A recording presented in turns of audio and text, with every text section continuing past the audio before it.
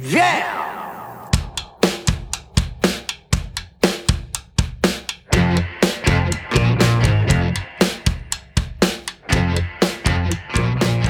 It's Josh Williams here, and welcome to another bonus episode of the One Man Podcast, guys, brought to you by Absolute Comedy, of course. And today I'm very excited. I actually get to sit down with a good friend of mine who I haven't seen or spent time with in a very, very long time. He's originally from London, Ontario, tours all over North America performing stand-up. He was even the host of his own late-night talk show in London called, London Tonight with Jeff Leeson. My buddy Jeff Leeson is here. Hey, man. How are you, buddy? I'm good, buddy. How are you? Not too shabby. So, Jeff, great intro, by the way. Is it? Yeah. Okay. It's fantastic. I never know how to do them. I didn't write anything down for this interview either. And yet you looked at the table the whole time as if because you were I'm used reading. to them to be. I'm used to them being in front of me. So it's almost like maybe if I look down, there'll be If some I wasn't structure. sitting right here, I would have thought you read that whole thing off of the table. Nope. I'm just good at bullshitting. No. Great well, off the well top of my done, head. Thanks, man. That was some top-notch bullshit. So welcome to the podcast. I know that you're not at Absolute this week. Usually I get a chance to sit down with the guys who are at Absolute for the week, but this week you're just for one show tonight, which by the time people hear this, it's going to come out on Friday. Oh, okay. So Yeah. it's over. It was great. Yeah. What a show that was. Oh, my God. Yeah, we can tell them some of the Can highlights. you believe they missed. that, what happened? My God. I've never seen someone do that at a live show before. They already know. That's why you always have to go. I mean, it was probably in the paper Thursday. It was in the paper Thursday. Yesterday. Was it? Yesterday. Did you read about it? Dude, that's the hardest thing. Every week I record my podcast on Tuesday, and I'll talk about things that are like going to happen after the podcast, but they're listening to it on Wednesday. Right. So they're like, oh, wait, what? Yeah. Right. So I have to keep track of my timelines. I feel like it's a really bad. Well, not in this Doctor Who episode because 2 days ago, the greatest event in the history of live entertainment happened in Ottawa. As we now all I know. really hope something crazy does happen so that all of this is accurate. I hope I'm not jinxing myself here and Right? some guy's gonna Well, attack me. normally we have the Oh, guests can I come swear? and do. I just swore. Yeah, you can. You Of course don't you can. care? No, I Okay. don't give a shit. Good. Dude, the things I've said on this podcast. Okay. Yeah, Okay. I haven't had my not my Me Too moment, but I guess that's what I call it when people start losing their jobs. Did you lose your job from this? No. From this podcast? I could lose listenership, I guess. Oh, I see. Yeah. But all I know that's is fair. All I know is that people Have you ever had somebody write to you and say, "How dare Yes. you"? Really? Yes, only once, and a lot of my listeners backed me on that. But Man or a woman? if you were in Vegas and you had to bet red or black, I would honestly bet on a woman. there you And go. an older woman. And no, okay. So if you had to do two, Oh, see, that's where you start going with the numbers. You can bet red or black. right. You go safe, you're 50-50 chance, but then you're like a Yeah. woman. An older, no, now you're playing numbers and you're Yeah. you're Although, chopping yeah, I guess the younger generation, I guess, is probably the most offended now, right? yeah. And That's you know like what? their thing. It actually wasn't fair of me to be like, well, if you had to guess, but I think because you know what, all of my most supportive listeners are all women too. Right. So yeah, they are. They're very well.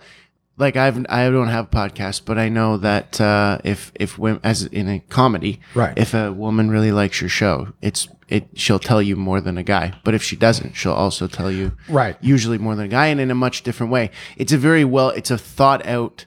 Here's why I didn't like this, and here are the reasons. And it's like, right, a guy will just go, "You suck." yeah, exactly. They basically will write a book report on a comedy act. Right? Yeah, They're like, exactly. here's Which what I I kind of thought like. and why. I don't mind that.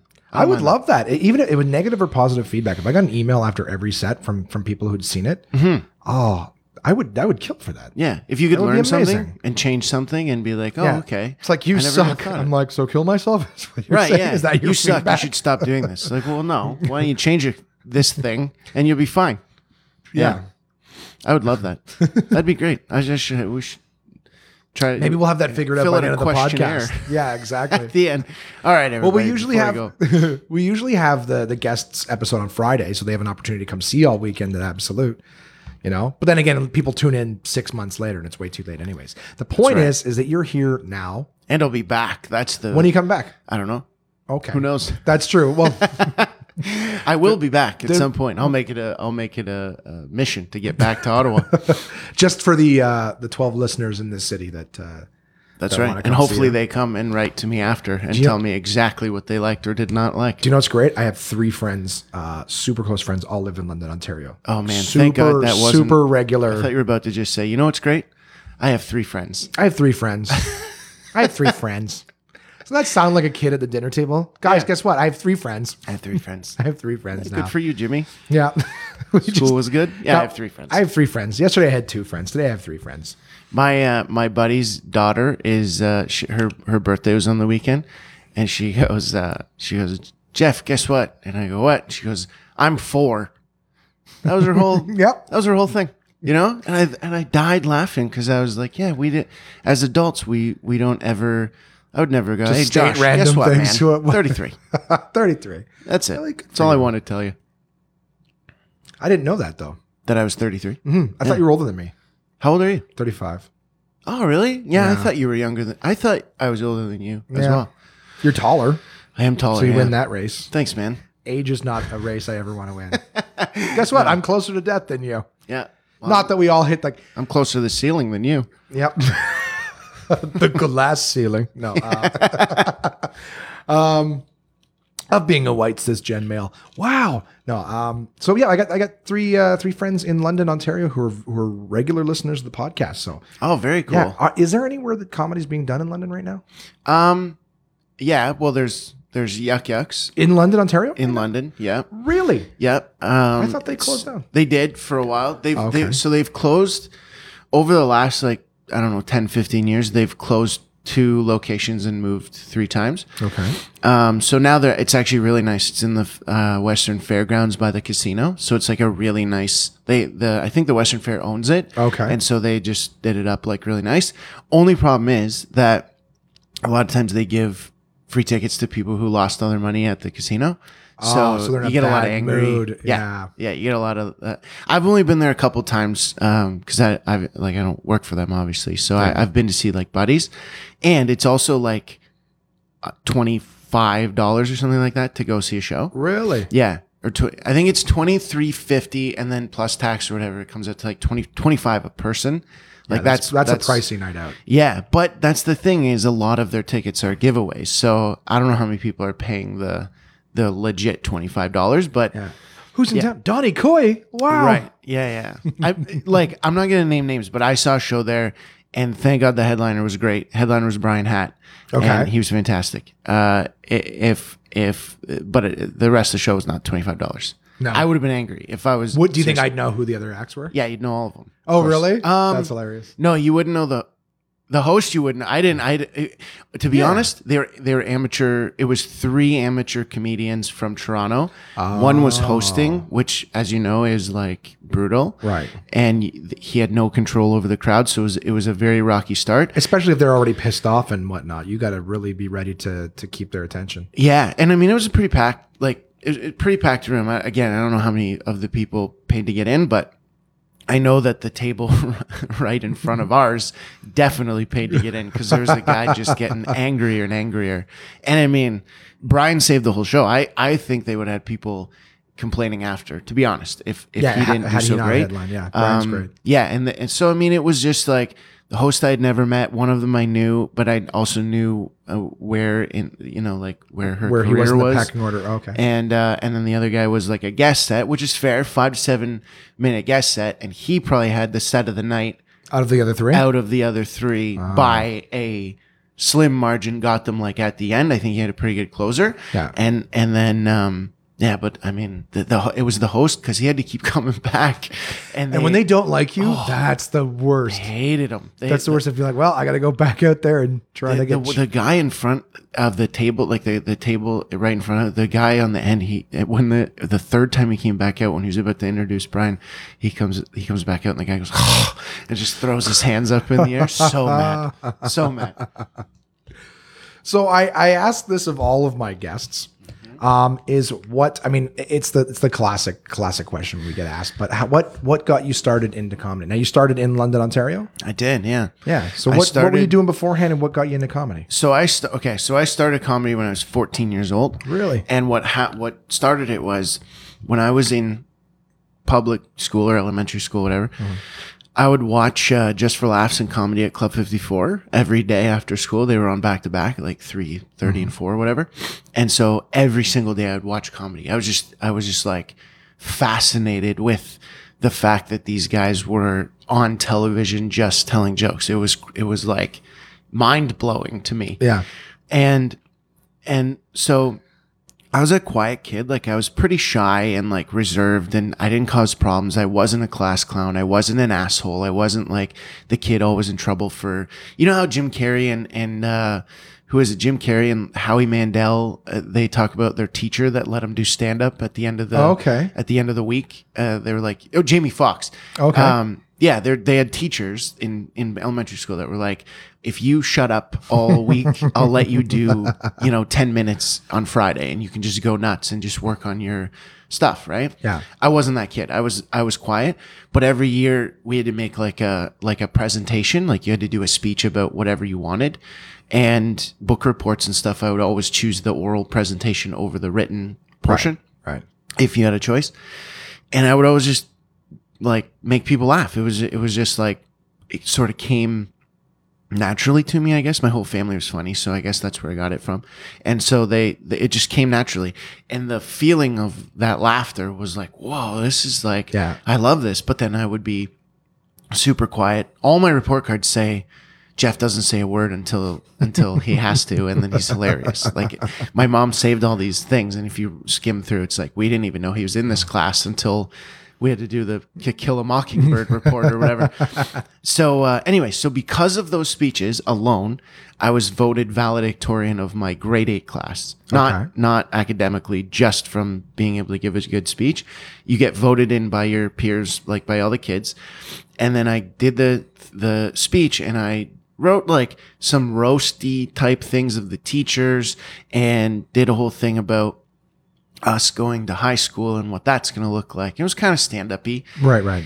Crushed, and got a standing ovation. And remember, like I was standing on that stage looking as people started to stand up, being like, what the fuck are they doing? Why are you standing? Yeah. And then, but that wave of like the energy. That just hit me so hard. And I was like, okay, whatever that is, I don't know what that was, but I have to feel that every day for forever. Yeah. Because that's like a drug. And not knowing what that even meant. And then realizing at watching Just for Laughs Comedy Club 54, being like, hey, they seem to be getting what I'm looking for, which is feedback, applause, laughter from the crowd and whatever. So at 14, I said to my mom, I was like, I think I want to pursue comedy. And thankfully, she was like, okay, well, how do you do that? Thinking at the time, he's a teenager and this is a phase. Right. And he's going to just try this and be like, oh, that was whatever. And so I said, so I researched it somehow. I don't know how I found out, but I found out you do 5 minutes, and that we had a Yuck Yucks in London. And my mom, when I was 14, my mom's like, you are not doing Yuck Yucks, because she had been to a Yuck Yucks show. She had seen how, crazy it can get. Like she went to like a late show Saturday or whatever, and just the comic was getting heckled, and she's like, I can't let you do that. She goes, but if you want to do stand up, let's put on a show. Let's invite friends, family. I played hockey at the time, so let's invite your hockey team, their parents, all that kind of stuff. Wow. Let's throw a show. If you can handle that, then we can talk about going forward. So my very first time on stage, I did 30 minutes of whatever the material was about family and friends and whatever, in front of friends and family. And then, do you remember how many people were there? I would say there's probably about 35, maybe 40 people. We did it at my mom's work in the auditorium at her place of business. And that's pretty cool. She actually got you a venue. Yeah, she did. She got me a venue, probably half the crowd. I figured your backyard like the poor man's wedding. No, you know what I mean? And it was like set up honestly it was almost like an HBO special where I was like, I was in an office in a dressing room or whatever, and then there was, I forget I think it was just me that year. I think the only thing people came for was me. Okay. And I thought I was going to talk for an hour. I was certain that I had a 60-minute show. Mm-hmm. And it was 30. And it was 30 with stretching. Like with like sort of crowd work. There was like a kid there that I did something with, and it was very, but it wasn't great, but it was good enough, and was that feeling that I was looking for enough to be like, okay, I got to do that again. And over the next couple years till I was 16, me and some buddies that were in a band, we threw these things called music and laughs, and they would do music and I would do comedy, and we would switch who was going on last or who was headlining, whatever you want to call it, the show. Right. And so we did a bunch of those, and then when I was 16, finally, my mom, after the final music and laugh show, I had a heckler, and I just destroyed this heckler, and my mom's like, okay, you can do Yuck Yucks. So I did it for the first time when I was 16. Oh, that's pretty cool. Yeah. And the first time you did Yucks, did you have a bunch of friends turn out as well, or? The first time, no, because we burned through our friends and family early on. When very early. Yeah. Oh yeah. Something in the music and laughs, they were probably like, we've seen them. Yeah, they were the Yuck Yucks thing. Most of them would have gone, but it was a school night. Oh, okay. And 16, I mean, you're a teenager, so you're like not. But it was like an 8:30 show and over by 10 o'clock or whatever. So a lot of the parents, had to go with the kids because they're 16, too young to get in unless they have a parent. Right. So they were very much like not allowed to go. Like I don't think any of my actual friends were there. 2 parents went, and my whole family was there. My mom, my grandma, I think my great grandparents went to the very, very first show. I wore a suit with no dress shirt, no tie. It was like one of those silky shirts. Like I looked like a junior mob boss. Okay. I looked like the executive assistant to the head of the mob who's like wanted to be him one day.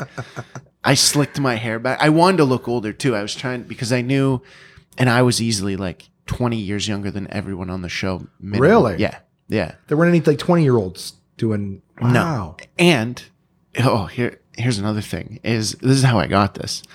Okay. So I find out Yuck Yucks does an amateur night, and they do it on Wednesday nights, and then Thursday, Friday, Saturday were their pro shows. And so I called up, and they booked me on a Wednesday night for an amateur night. Excuse me. And on the Tuesday, the night before that the thing's supposed to happen, they call my house phone, and they say that because I was the only person who signed up, because at that time I was the only person I think in London who even was trying to do stand up or whatever. There maybe been one other guy that came along later or whatever, but anyway, so I was the only person who signed up for this amateur night. So they call on Tuesday and they're like, we're really sorry, but we can't have you on the show because you're the only one, and we can't do a show with just you. Yeah. And I was just crushed. It was like somebody told me, you have your own show and we're going to pay you $1 million. Yeah. And then they call back and we're like, nah. The network's been canceled. Yeah. So it was like that. Like, that's how I looked at it. I was devastated. I'm 16. So I go upstairs and I'm like, Mom, yeah, I can't go. She's like, what?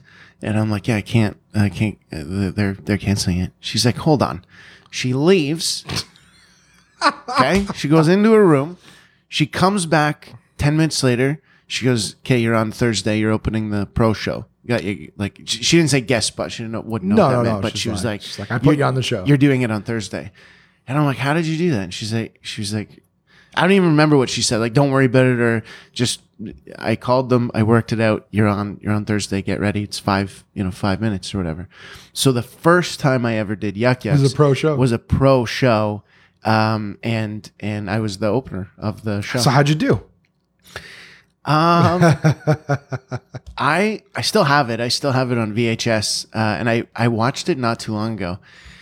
It was okay. It was enough to make you keep going. I got heckled pretty early on by this girl, who, like, not a bad heck. It was like, you're sexy, or like whatever, something weird like that. Something yelled at this 16-year-old. Yeah. It was, but she was young too. She was probably 21 at the time, maybe. So, and I looked, when I was 16, looked maybe 18 or 19. So, I mean, she maybe, you know what I mean? She probably thought that's still hot. If you had closed that'd be a really impressive story. Oh, it would have been amazing, especially with my whole family there. Yeah, imagine. Yeah, my like, great grandparents are there. Sorry, Mom, I don't need to ride home in the middle. Grandpapa, appreciate you coming out. I'm gonna grab the bus with this young lady or old lady compared to me, I guess. Grab the bus. Yeah, she's 21. She's probably driving. She was probably driving. Yeah, I certainly was not yet. But yeah, man. So I did okay. I mean, it was enough to like keep me going. It was enough to be like, again, that feeling. It was all about that feeling. I got that rush, that drug adrenaline rush that you get, and was just like, I have to do this. I have to do this as many times as possible. Problem was, in London, they canceled amateur night completely.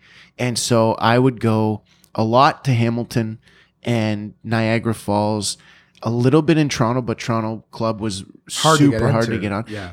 You know how I got on it? Finally, I would call in every week. They had that call in, try to get on thing. You know what I mean? Yeah. So I would call in every week. They would never call back. And I thought, it's probably because I'm in London. I'm giving them a 519 area code. Like, why would they have, tons of people in Toronto, I'm sure. So one time we went to Toronto to watch a show at the Laugh Resort, I think. Okay. And then my mom and I went to Yuck Yucks, and it happened to be open mic or amateur night. And there was the list. And my mom said, just go ask them if you can go on. Just tell them you're here. Say you've been calling. And I'm like, I'm freaked out. I'm like, I don't think that's how it works. Like, they're not going to like that at all. And she's like, well, you're here. How often are you in Toronto? Just go and ask if you can go on the fucking show. Yeah. And so I did. And it was Ron Jossel. Okay.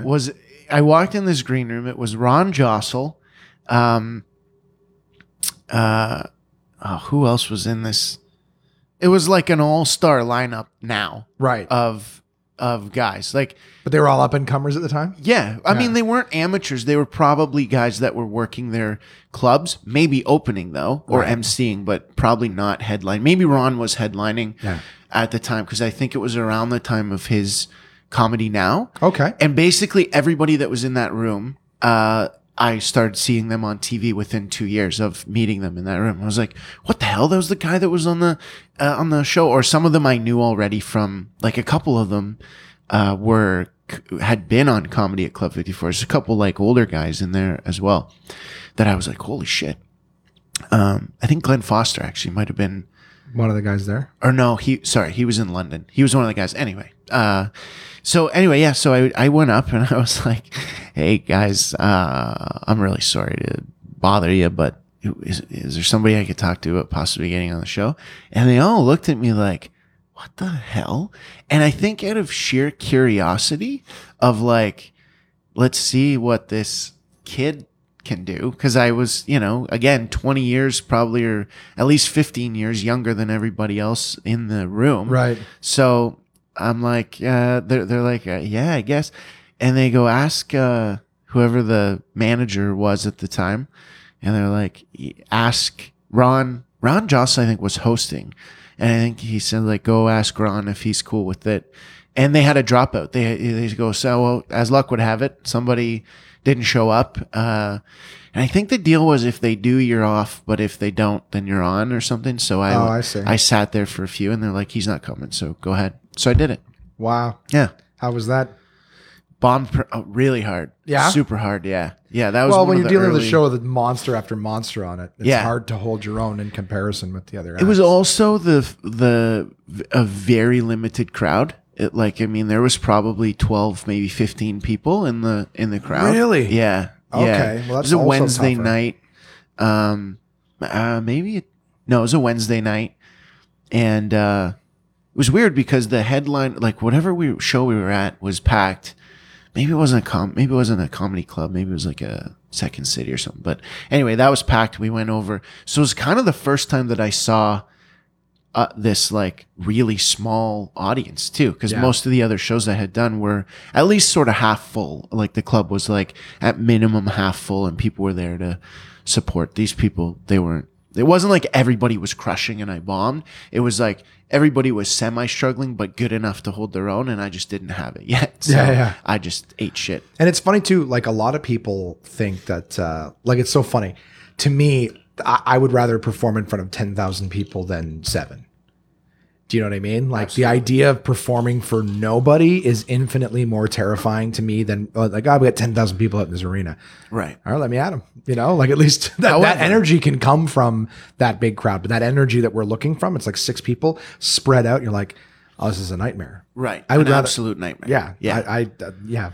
However, I would rather do 6 people super into a show than 10,000 people who don't want to be there. Yeah, but I can't imagine getting 10,000 people into a place who just don't want to be there. But they would revolt if you against were, the person who made opening them for keep a it band, there. you know how have you ever heard these old school stories? That aren't there for you. They're not there for even comedy. They're like there for something else. Yeah, you learn early in your career. Like, it's so funny the amount of amateurs. Like, someone will post on a comedy group and be like, "Hey, we got this big charity night. We're gonna have some bands. We need a comedian to go on in between the band. Who wants it?" And all these amateurs are like, "I'll do it." And I'm like, yeah, that'll probably be the last time you do that. And you're gonna make comedy look bad, because how do you follow music? You know what I mean? Like, there's the energy that comes from music is so much, and then, oh, hey guys, what's the deal with? And it went from lively, and their energy's high. And you're silent. like, I can't. What the fuck is this? Right. You know what I mean? Like, it's basically like at the end of a concert when they just turn on lights and everything, and one of the roadies are louder on stage talking to each other than totally, man. Then you go, people are at the back. Everybody's let's have a good conversations are time. exposed Right. too. It's like that music comes to a head, and then you the hear needle scratch. So I didn't mean to cheat on my wife. Whoa, what happened? Yeah. I still haven't found the body. I did a when I was 16, 17, there was 2 open mics in London that were open to anything. You could do music, poetry, magic, whatever you wanted. And I signed up for them all the time, and it was just me and a bunch of musicians. Yeah. And it was so awkward, so uncomfortable, but probably where I learned the most about being comfortable with silence in a room and being like, all right, well, I'm just going to say these words and figure out how to spew this off, and then I'll get out of here, and we'll bring up this next guy. Yeah. You know? It's like the Pai Mei 2-inch punch or whatever. You're like, from Kill Bill. You know the one where she's stuck in a box and she has to learn how to punch when the board's 2 inches ahead? So it's like you learn the chops. You learn how to be comfortable in an uncomfortable environment. Learn how to work and get the job done in bad conditions. I totally understand the metaphor or the whatever you call it. I've never seen Kill Bill.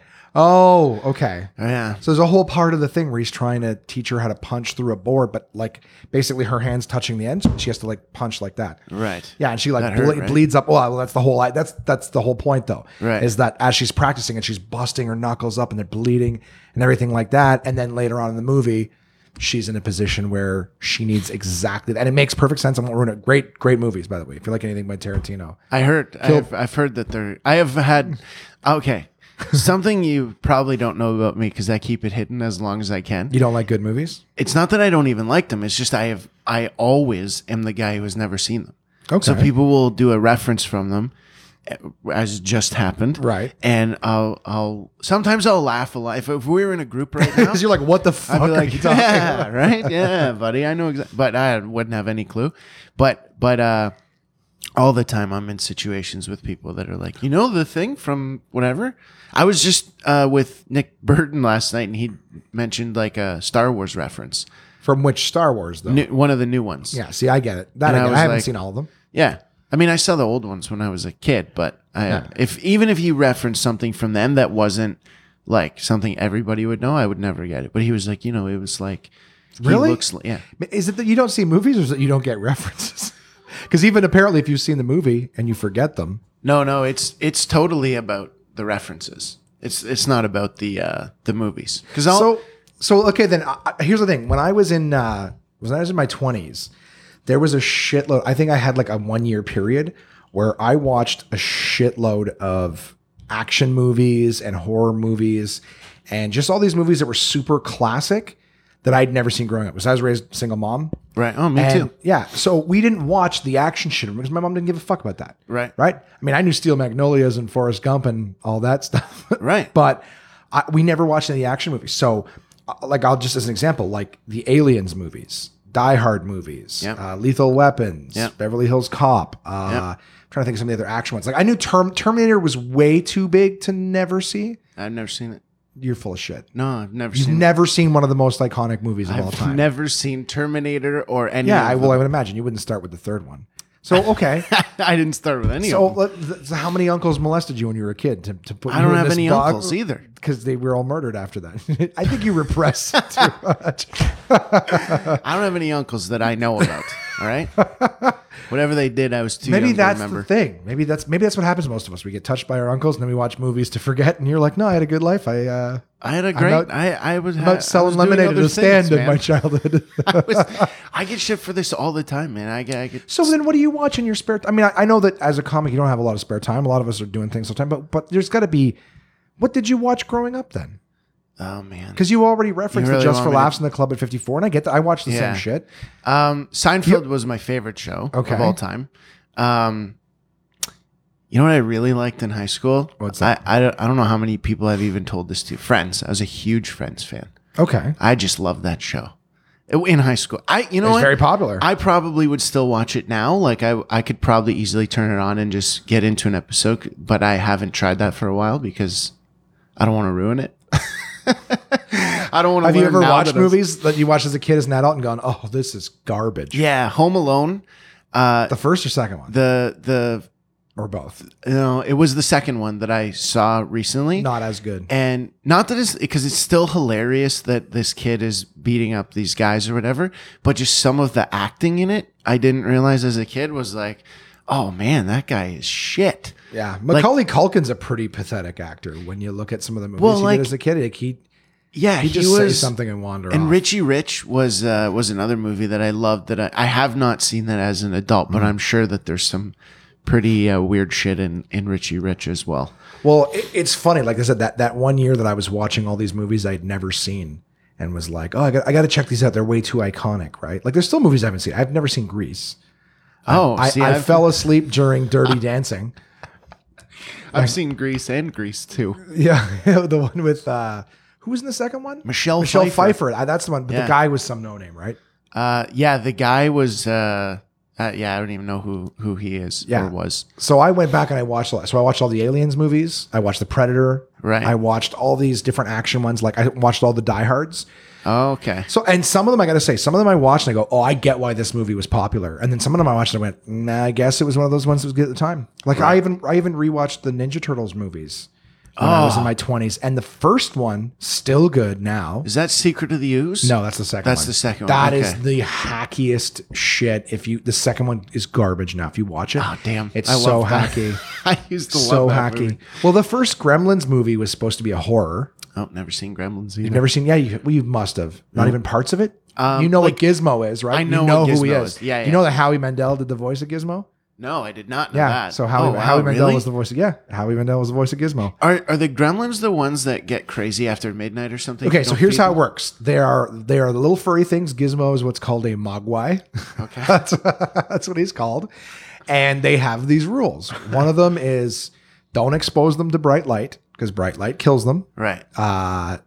Don't get them wet and don't feed them after midnight. And that's the rules. And so here's what happens. Bright light, sunlight kills them. So bright light, they hate bright light, sunlight kills them. Okay. So they're vampire-esque in that regard. Okay. You get them wet and they multiply. So it's like they start, their backs bubble and balls pop out of them like popcorn and then grow and become not necessarily duplicates, but just more. They're not identical twins or anything. They have different characteristics, but you get them wet, they multiply. Wow. And that's whether they're mogwais or gremlins. The gremlins are ones that are like green and scaly and scary looking. Right. Okay. Okay. So they're like cute little gizmos. You get them wet, they turn into more little gizmos. But once you feed them after midnight, they go into these cocoons and then they hatch as the gremlins, the green scaly things, and then whatever. They try to kill you?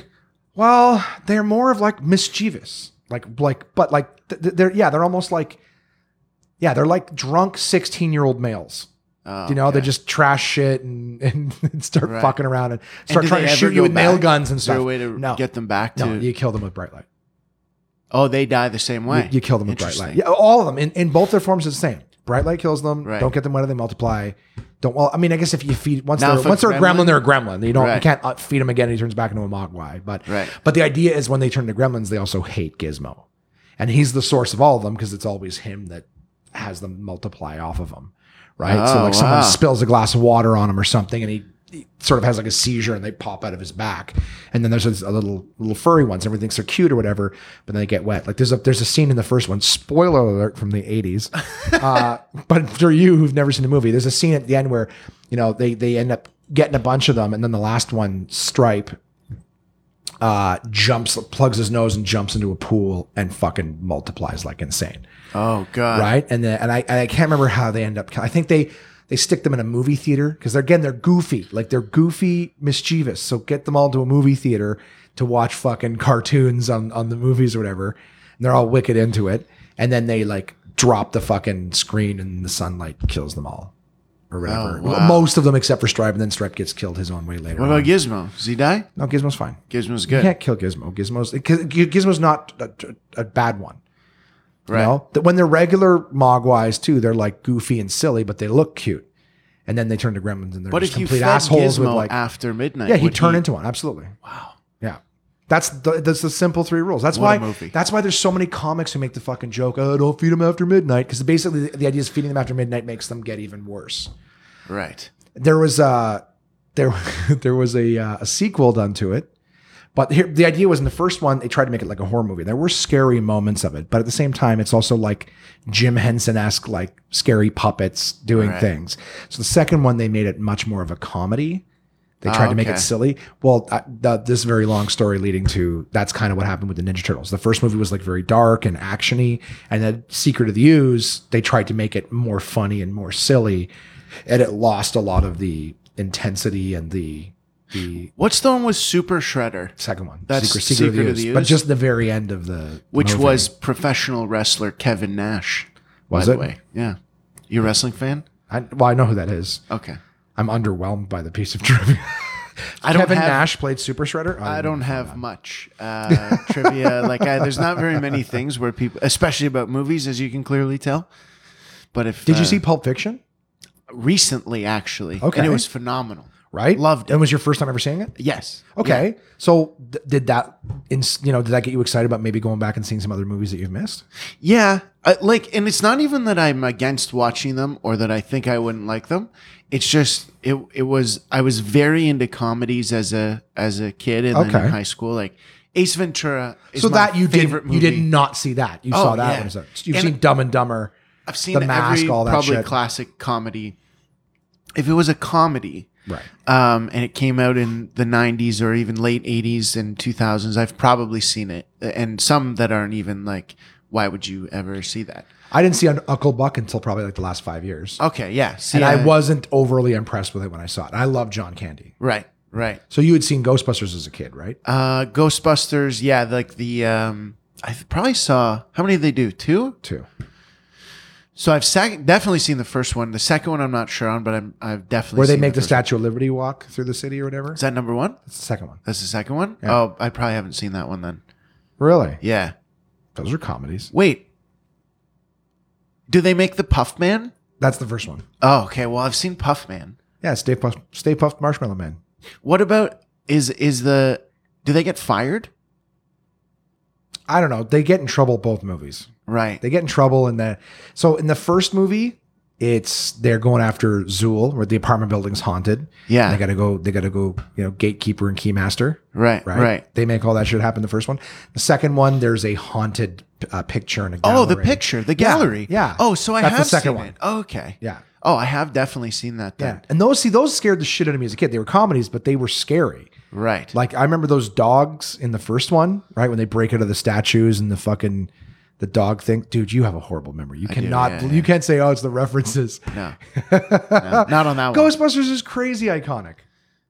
No, I've seen the Ghostbusters. It's just once 30 years ago. That's what I mean. That was the first movie I ever saw in One theaters, time, apparently. 30 years ago. It came out the year I was born, and my parents took me to the theater. Apparently, I was running up and down they were the only ones in the theater. 83? We were born in 83? Yeah. Okay. So it came out in 83, and my parents took me to it like in North Bay, and there was no one else during the day in the theater. So I was like I was running around the theater, whatever. Yeah. And then as soon as they blast on the proton packs, very, very cool special effects for the 80s. Oh, yeah. Blast on the proton packs. Apparently I would stop and like stare at the screen when that was happening. And then it got chatty again. I'd start running up and down the aisles again. Interesting. Yeah. Big played a big part in your life. It hurts me. I can't tell you how much that you haven't seen it or don't remember. No. I have seen it, but I don't remember the dogs from the statues. But I definitely remember that picture. It's like a relationship argument. I was listening. I just don't remember what you said, honey. Yeah, it's like I was because there. I think I'm one of those people that I would have to see a movie multiple times for references specifically. I would definitely agree with that now. Yeah. Oh yeah. Yeah. I like how you're like, I think it's the reference. Like Ace Ventura, I could do both movies. I could do front to back, probably no problem. But I've just seen them so many times. See, that I get. Yes. I'm trying to think what other ones I'm trying to think of the comedies back then. I know there was a lot of John Hughes stuff, 16 Candles, Breakfast Club. See, I haven't seen Breakfast Club. I know parts of it and I know the references. Is that the one where they're all in detention? Yeah. Yeah. And here's the thing too, is I was like late to the party on a lot of really big, like Goodfellas. Have you seen Goodfellas? Martin Scorsese gangster movie? No, I have not seen the movie, best. but I've seen the full movie. Okay. But I've seen the like funny how like yeah, that, those scenes. Oh, you like have to see scenes. you have to see the whole movie, and they're one of the most iconic movies of all time. Like, did you ever? You watch, don't know how many times I've had these. Did you ever watch Animaniacs? People? Well, shut them up and see the movies. I don't have fucking time to watch all these Yeah, you movies. I don't, man. You start taking Kanga Ride in between cities, and then you can sit there on your phone and watch a movie. What is Kanga Ride? So it's like a ride sharing thing. So think of Uber, except it's in between cities. So when you're going to Toronto, instead of you driving, you pay like $30 and you catch a ride with someone else, and they drive you to Toronto. But then what do I do once I'm in Toronto? Well, you either take the metro or you take Ubers. Oh my God, I'd much rather drive. I love being in a car. Well, you get to be in a car in both of those other scenarios I suggested. I'd like my own car. Do you have to share it with other people? Maybe. Maybe. See, I can't do that. Why not? If you get a nice pair of headphones and you download the movies, you get to catch up socially. And then when you get there, everyone's not yelling at you because you've sheltered yourself from seeing movies. You've never seen Terminator. You haven't seen Goodfellas. I know. I'm trying to pick one that the ladies would want me to be like, well, those aren't the only ones. You haven't seen Terms of Endearment? No, I haven't. Have. No, you I haven't. There you go. But I have seen a lot of romantic comedies. I like them. I believe it. Yeah. Dude, I've seen a lot of them too. What's your favorite rom-com? Oh, tough one. I really like How to Lose a Guy in 10 Days. I haven't seen that one. Kate Hudson pisses me off. Does she? I think you'd like her in this. She's pretty likable. I think you'd like her in this. She's pretty likable. No, she does torment him for the sake of the bet that they make in the movie. Yeah. But like when she's her normal self in the movie, she's really cool. The character, at least. And Matthew McConaughey's wicked. I love that guy. Oh, buddy. He's like the coolest guy ever. You're angry. Did you know his? now. No, I didn't mean to make you angry I'm by not this. angry. I try not to let these fucking movie You try not to tell topics people? come up. Yeah, I try to keep everybody off. Do you that like topic. movies or like, listen, can we not talk about it?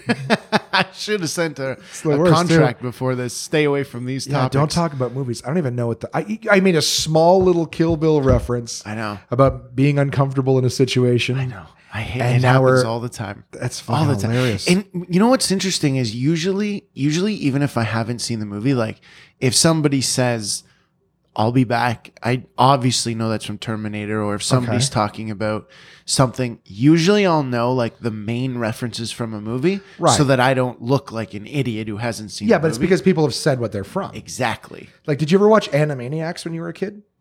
Oh, yeah, that was Yakko, was that the- Wacko, and Dot. One of them was a girl, right? They're like a sister. Yes. So is this one of those, just enough? One of them's a girl, right? No, I used to watch Animania. Was it on with like? Because I watched Goofy. What was that? Have you heard of Mickey Mouse? Is that a thing that you're not quite familiar with?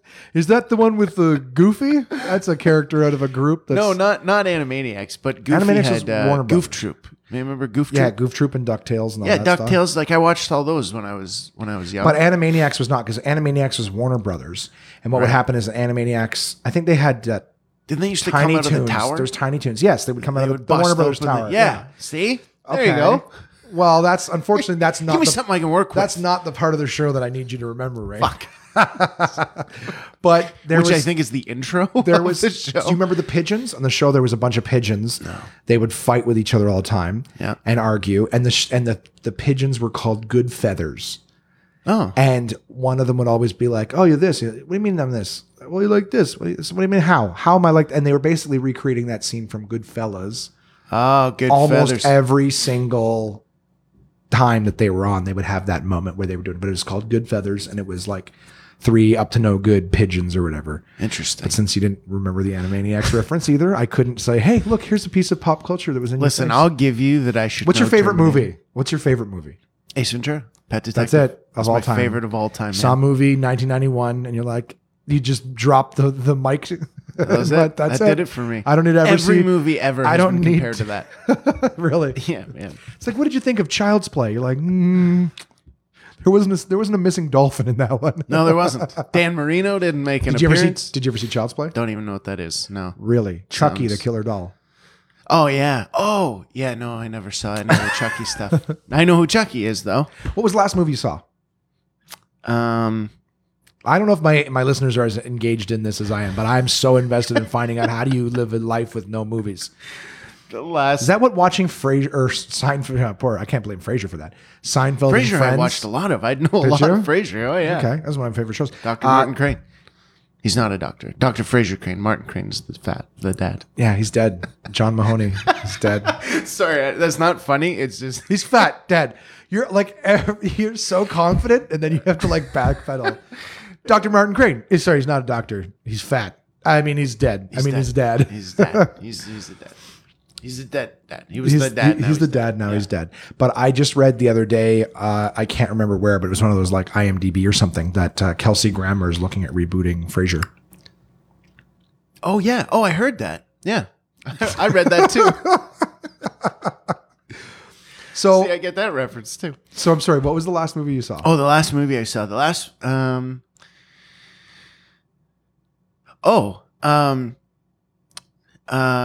long, huh? No, it was actually like 2 weekends ago. We were watching.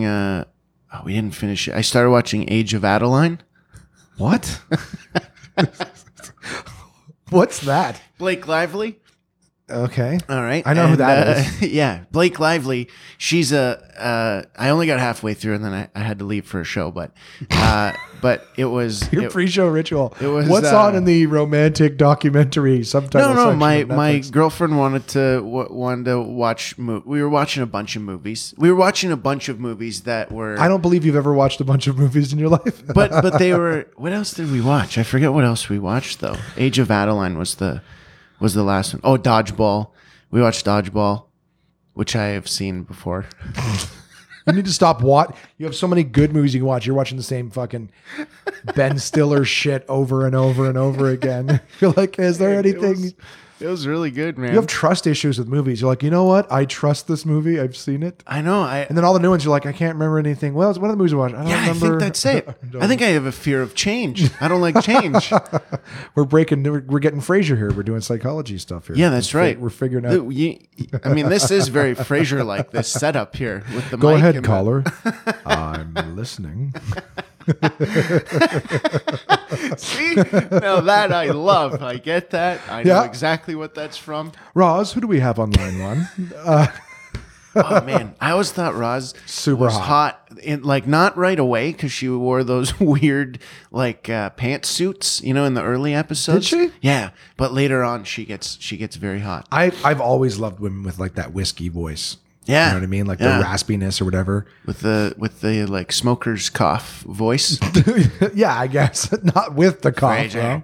line one. There's a lady. Well, Frasier.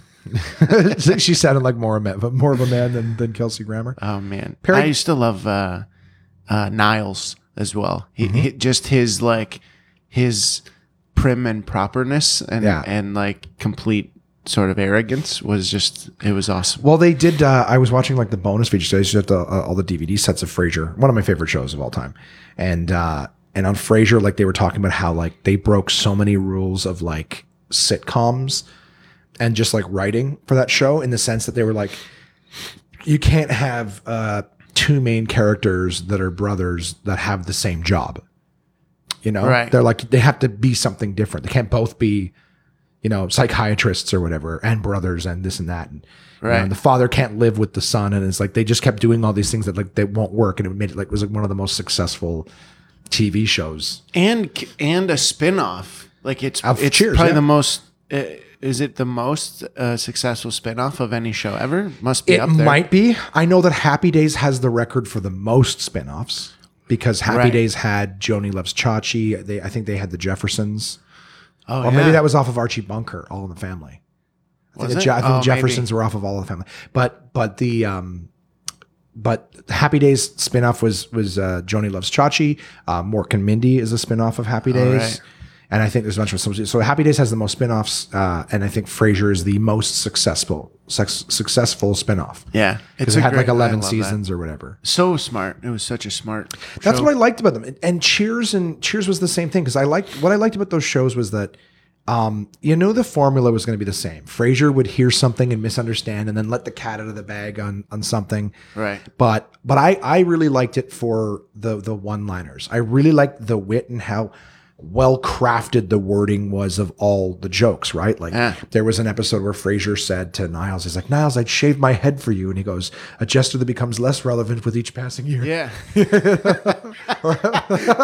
That's such a good line, man. Right? Just little things like that. And he asks, they're trying to move Martin's chair because he's going to have a party. Oh, right. Yeah. And he's like, Niles, help me lift this chair. And he goes, oh, you're serious? Frasier, you know I don't lift. He's like, yes, with that stick where it is, I'm surprised you can bend. But I loved those little lines. Like, it has nothing to do with the plot of the episode, but just funny. Like, just listening to how well a joke can be crafted by the wording and everything like that, right? So I really like the witty stuff in Frasier. I really like the witty stuff in Cheers. There's been a few other shows that I've really liked like that. But here's the thing. I actually, this is my confession. I don't know if I've ever said it in the podcast before. I was not a Seinfeld fan. Interesting. I did try watching a few episodes, but I never liked any of the characters. I found them all to be very, very arrogant. Right. And very full of themselves. So now maybe you were supposed to hate the characters in order to enjoy the show. Yeah. But I was like, I would come in at random episodes and then I'm like, I don't like any of these people. Right. And so I'm not rooting for them in their problems. When something bad happens to them, I'm all like, oh shit. I'm like, good, fuck you. That's right. Yeah. So that's I exactly never, how it's written. You're supposed to feel that. Okay, fair enough. Well, I never got into it. Yeah, you're supposed to be like, fuck these characters. Yeah. I'll be back next week to see more. Yeah. No, I didn't like them, so I wasn't invested in any of the episodes. Right. And another show I really never liked was Friends. Yeah, I could tell by your face earlier that you weren't a fan. Well, I don't, and here's the thing, I actually got into arguments with my ex because she was a big fan of Friends, and I was talking about how much I just didn't like it. But I think I didn't like it because I found all the jokes to be really, really like diluted and dumbed down. Oh yeah. I'm not saying that anyone who watches it is dumb or anything, but like I found that like every episode you would have the exact same jokes, almost like an Austin Powers movie. I don't know if you're familiar with the reference. Yeah, I've seen all of those. Okay. Oh yeah. So, but I found that like Friends, it was like every episode Phoebe would have something to do with her stupid Smelly Cat song, which wasn't funny to begin with. So why they kept doing it, I don't get. Right. But she would do that thing and Joe would be like, come on, I can't believe the blah, blah, blah. And it was like he just said something stupid. That's all he ever says. Like, that's right. There was no, I didn't find anything to be particularly witty or clever or funny. I was like just waiting for that Smelly not even Chandler Cat or Ross. No, like Ross was always just like he would just pull back. Changes. So you had to watch later. Well, I don't know if I'm invested in that. Like getting a relationship that sucks with someone, be like, maybe if you change, I'll like you. But I'll stick it out for fucking 6 years until it finally gets good, I guess. No, it's like season 3 or 4. I think people had a codependent relationship with Friends. They didn't. I swear he's really funny when no one's around. Hey, buddy. And then one day, you're just hoping they'll change. And when they do, you go, see? Yeah. See, I told you. Anyway, I don't know. That's exactly what happened with Ross. I never liked it. Again, I've learned, later in life, don't walk around judgmental to shit I don't like. Not everything's for everybody. Right. But I just couldn't get on board with those shows. I find Big Bang Theory to be, like originally they had some really funny stuff, doing jokes about science and whatnot. But then I found that it just got really sort of silly, stupid penis jokes and right. I don't know. I found, here's what it is. I found the jokes predictable. In Big Bang Theory? Big Bang and even in Friends too. Yeah. Is that you see them starting to set up the joke, and you know this from being a comic and watching comedy. Right. If you can see where the joke is going, and if you got there faster than the comic did, right, then you're not going to laugh. You know exactly what to expect. You're not caught with that laughter. But that's why I like comics, guys like John Doerr and stuff like that, where you don't see where they're going with something, and until they get there, like, oh fuck, and that was funny. Like, I still like being surprised and to laugh. And I don't mean shocked. Right. But I like being surprised in the left. I like not being able to see where we're going. I like that surprise. Yeah, like a magic trick. Yeah. Yeah, they pull it out of the hat. Like, how and the you're like, fuck "Oh, did shit. they? Wow. Yeah, but even in comedy, then you get it afterwards. You go, oh fuck, that was really well written. Right. But I found that when I'm watching those sitcoms and I know where they're going, and I'm like, just get there. Boom. Ha ha ha. I'm like, yeah, okay. Right. Like That's fair. Yeah, I'm not going to watch a show whose jokes I could have written myself faster. You know what I mean? Like, Yeah. But I mean, but you didn't watch Maybe movies. that's what I You didn't liked watch about movies. You didn't. Maybe I enjoyed knowing where they were going and then being like, Well, yes. because those were references you'd get later. You got to watch movies 6 times before you could. That's right. Luke, I am your Precisely father. 6. Oh, that's Mad Max. What? Have you seen Mad Max? No, I've never seen Mad Max I haven't either. seen Mad Max. Oh, okay. I haven't seen it. But there was so Is many. that Mel Gibson? It is. Though? Yeah. See, I now think. that's the stuff. Like, I watched a lot of talk shows, Okay. a lot of, like late night talk shows and stuff. So I've seen all these people from all these movies. I know all the movies. Sometimes I You've even know seen stories all the about promo them. from Yeah, the I've seen all the movies. promo. None of it enticed me enough to actually That's watch fair. them. Yeah, I haven't seen any of the Lethal Weapons. I haven't seen any of those. I have seen once on a plane or a bus or something. I watched like a portion of it had to be a plane, and we were because it was in the seat or whatever, and then the like power went out on the The not whole on plane fell. Yeah. It's during a plane crash. Can you And, imagine that the power goes out and someone's watching? Hey, fuck! That plane's going down. What the fuck is going on? How does this Bull- movie like end? no panic. Just Ends what with the you dying fuck? in Yeah. the cliff. The Yeah. ultimate cliffhanger. Yeah. Have you seen Cliffhanger? No. What about the Rocky movies? Okay, so I definitely have seen the very first Rocky movie. I have not seen the most recent Rocky movie. Yeah, me Probably neither. the last one that was Stallone, about actually Rocky. Yeah, not that one was the- just called Rocky Balboa. No. Then Okay. before that, Rocky 5. Oh, that one was shit. Now, who does he fight in the thing? He 'Cause fights I've his seen- protege, who he's trying to teach to be the next big thing, but he's like a mouthy little cunt, so he maybe beats I the haven't shit out of seen him in the that street. The most iconic one that I found that I'd seen because they played like every 2 weeks on TBS when that was still a station was Rocky 4, where he fights Ivan Drago. Ivan Drago. Yeah. Okay, so I've seen that too. Yeah, that one's great. Apollo Creed is one.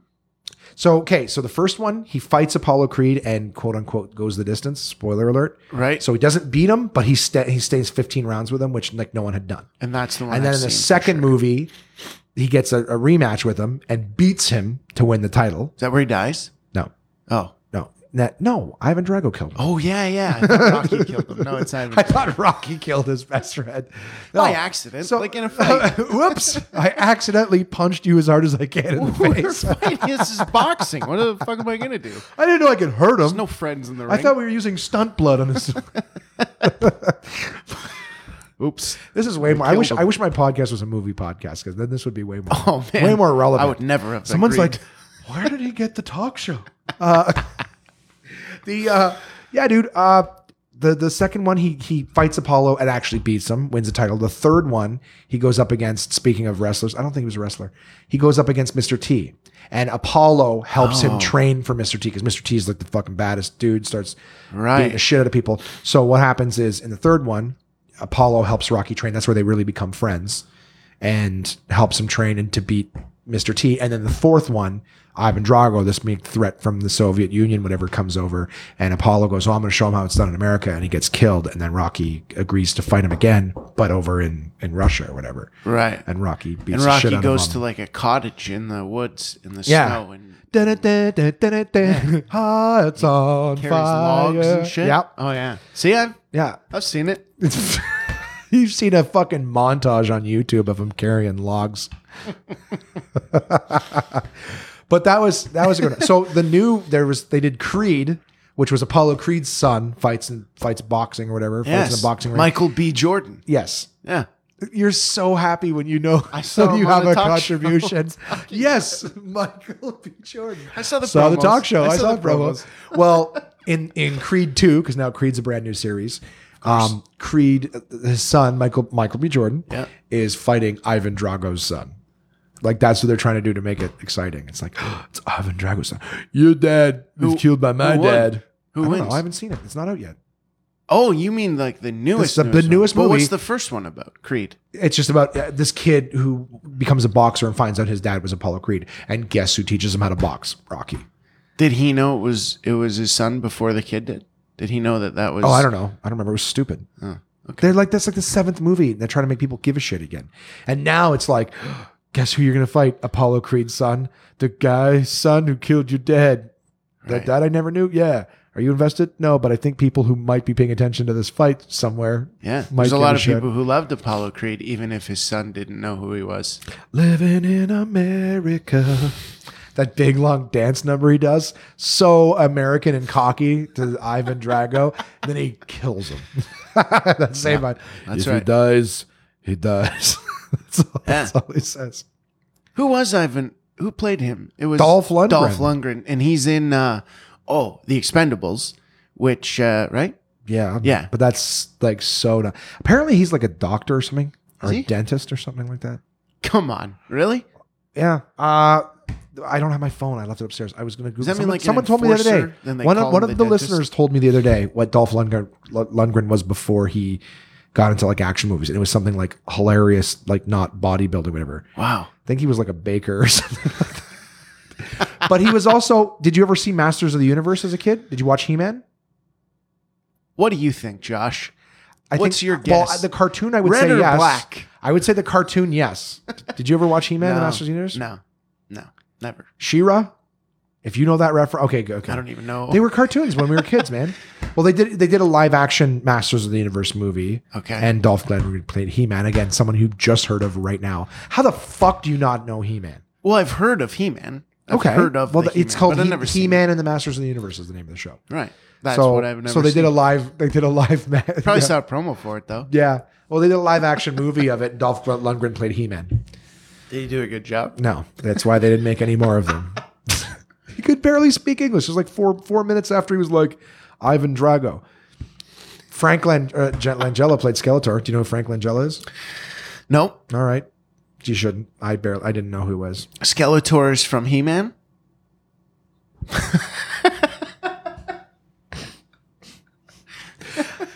There's so many comics doing jokes about Skeletor and stuff. Yeah. I don't laugh at those comics. I don't get their jokes. Jesus. So what, did you watch like Little House on the Prairie or something like that? You watched? No. I watched, as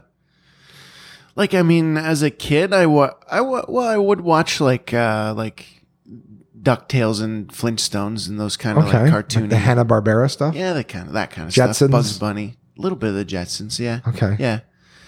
I was like, when I was a kid, I was really active. I was playing a lot of hockey. Hockey was my life when I was a kid. Okay. Sports were everything. Like I would Okay. watch every Leaf game. I was a Leafs fan. I would. So you weren't every watching Leafs game. movies, you're watching sports. Yeah, I was watching a lot of sports and playing a lot of hockey as well. And then in the summer, I would play a lot of baseball and stuff like that. So I don't know, like I was really into wrestling too. So I'd watch wrestling, hockey, sports in general. I'd say like baseball, and then football. comedy movies were your thing. Comedy and movies shitty I loved. sitcoms. Yeah, shitty sitcoms and comedy movies and sports. Do you know, like anyone listening to this now, if they come to your shows, I'm hoping that they bring you old DVDs that they don't want anymore, and they're like, "Watch this movie. Watch this movie." I hope. First of all, Take I hope it so and too. watch it, enjoy. I did a shoot with this guy once who is he's a really young guy who's like 19 but like a prodigy of shooting and directing and all that kind of stuff. He's probably going to be a massive director if he keeps going the way he's going. Okay. We had a break on set one day. We're sitting around and obviously movies come up and this kid The knows same conversation? everything about Yeah. every fucking movie. And so I try to kind of stay with him on the references for a bit, right? And then he just drops something and I'm like, I've never seen that. And he goes, what? You never seen whatever the movie was? And I'm like, no. And then it became, well, have you seen this? Have you seen this? Have you seen this? And they were all no's across the board. His face looked like he saw a ghost. It was just complete white. Can't believe it. Yeah. Next day he comes in, massive bag, and just goes, you need to watch all of these. And I have not watched any of them. I still have them. Yeah. See, that's the thing too. It's like you can lead a horse to water. I know. You Can't make him do drink, shit. man. Can't make me watch these. Dude, there's and here's the thing too. The movies that you listed are garbage. No, I'm kidding. No, some of the movies you listed are not bad, But like having seen all the Home Alones, like I'll tell you right now, Ace Ventura when Nature Calls is dog shit. There's like 3 funny parts. Oh my God. Him snorting and blowing mouth cum all over everybody in the tent is disgusting. Hey, he's showing respect. If that's what they had to write in order to cover themselves and cum for a joke, well, the Wachutus. But the Wachutu. No, that's the tribe that tries to kill him. The Wachutus. I think. See, here's the thing: in terms of everyone's mental memory storage of movie references, they weren't like which tribe was which in the Ace Ventura movie. Chicago. All I remember is I know that my favorite part of the second one was when he's too hot in the rhino and he has to crawl out of its ass, the amazing. hole in its ass, and it looks like a rhino gives birth to a man. Yeah. It's amazing. That was really funny. The funniest thing is the first 2 fingers that just pop out and then back in and then back out again, and then he goes stretch. Just giving birth. Oh my God. Yeah. I love yeah. Then it just falls out. Admittedly, I probably like the first one better than the second one, but I really like the second. Oh, the first one was funny. It's hilarious. Yeah. Yeah. There's so many, and it was, so here's a little piece of trivia for you. Ace Ventura was coming out in theaters. Okay, so I can't remember where the fuck I watched this. And we'll get back to the story of you in a minute. But hey man, this is way more fascinating than me. I'm having more fun. I've barely done anything. But you just said I don't know. I can tell you a lot about Mason City, Illinois. Michael B. Jordan, right? Right? Yeah. Good interview.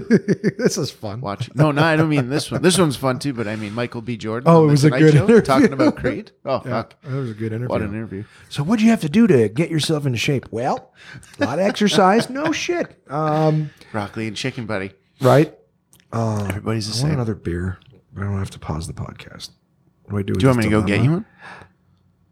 No. You want to talk while I go get it? No, that seems unfair. Why don't you tell the story of what you're about to tell? This is how we're problem solving. I like and this. I will go. It's just. You want a beer? Right? Or you're still drinking yours? I'm still good. Your here. delicious Summersby, sponsor of the One Man Podcast. Yeah, this Summersby is the best beer I've ever had in my whole life. Hopefully they send me some product now for the shout out. I would imagine, although they probably don't like that you called their cider a beer. Oh shit! Doesn't it say? Oh, yeah, it says apple flavored cider. You suck at remembering and references. This Summersby is the best beer. Well, then that's an even bigger compliment. It's not even a beer, and it's the best beer I've ever had. It's already kicking beers. That's how good Summersby is. Is their cider is better than any beer I've ever had. This steak is better than any rice cake I've ever. Seriously, you tell the story, and I'll go get you. What do you? Which I don't care. one? There's 2 beers like on the middle shelf. I'll have whichever. And you're welcome to the other one if you like. So now that I'm talking to myself again, we're just a regular episode of the One Man Podcast. What was I going to talk about? Shit, I thought I had a funny story. Do you remember what we were talking about? Yeah, I'll take that.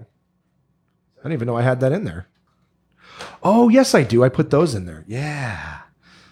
All right. Well, I'm having a Kilkenny. I thought I was having a Sleeman, but I'm not. I'm having a Kilkenny. Do you remember what I was going to talk about? What story?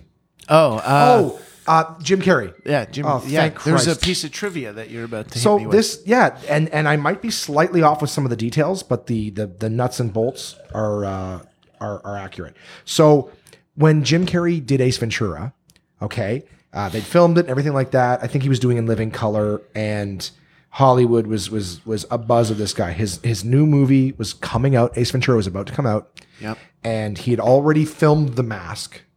Oh, okay, wow. so The Mask was filmed, but it wasn't released yet. I guess it was still in production or editing or whatever, post-production. But Ace Ventura was about to come out in theaters, and the Farrelly brothers were trying to get him for Dumb and Dumber because that was his 3rd movie. And they were like, we need to get this contract signed before this Ace Ventura movie hits theaters, because the second it hits theaters, he's going to be worth so much more money. Right. Right? Because no one had real taste of him, right? Ace Ventura was his breakthrough role, right? Like he did something with Damon Wayans and Jeff Goldblum called Earth Girls Are Easy. Have you even heard of that? No, never. It's a very, very funny movie where it's like Damon Wayans, Jeff Goldblum, and Jim Carrey are like these three aliens that like crash on Earth. And I believe Gina Davis is the woman in it, but I could be wrong. Wow. But she's like, so to crash on Earth. And then they're these like furry Muppet looking guys. But what happens is it's like, oh, they're so goofy. But then she shaves them all. And then they look like Damon Wayans, Jim Carrey, and Jeff Goldblum. And then I think the Gina Davis character falls in love with, Jeff Goldblum because he's the lead alien monkey, whatever. Of course. And the other two, but whatever. But they were doing that back in the In Living Color days. And it was like a B movie that I hadn't heard of until years after Jim Carrey was already a household name. But so the whole idea was he'd filmed, Ace Ventura was about to come out. They'd already filmed it and done the post. He'd already filmed The Mask, but they wanted him for Dumb and Dumber. So I hadn't even started filming Dumb and Dumber. But the idea is that and that people forget about how that kind of works in Hollywood. They like just see a guy in a movie because it's out for us to see. Right. They don't realize, well, they made that, years ago. Jonah Hill made that movie, The Sitter, and he was still fat in it. He'd lost a bunch of weight, already done 21 Jump Street, whatever. And this movie, The Sitter, was like sitting on a shelf for a while because then it comes out and he's still way overweight like he was, right, in 40-Year-Old Virgin. But anyways, just as a fun little piece of trivia is Ace Ventura hadn't even come out in theaters yet, and the Farrelly brothers are trying to lock him down for Dumb and Dumber because if they didn't, and they managed to come up with a deal prior to its release. But just that how if they had been like a day later, he would have been worth 3-4 times as much because the world would have fallen in love with him, and now he's this big fucking name. Look how big his numbers are in the box office and everything like that. Right. So I don't know, just an interest. Smart, smart on their part to think ahead and be like, okay, well, this guy's going to be a fucking massive star. Well, the same thing happened with Seth Rogen.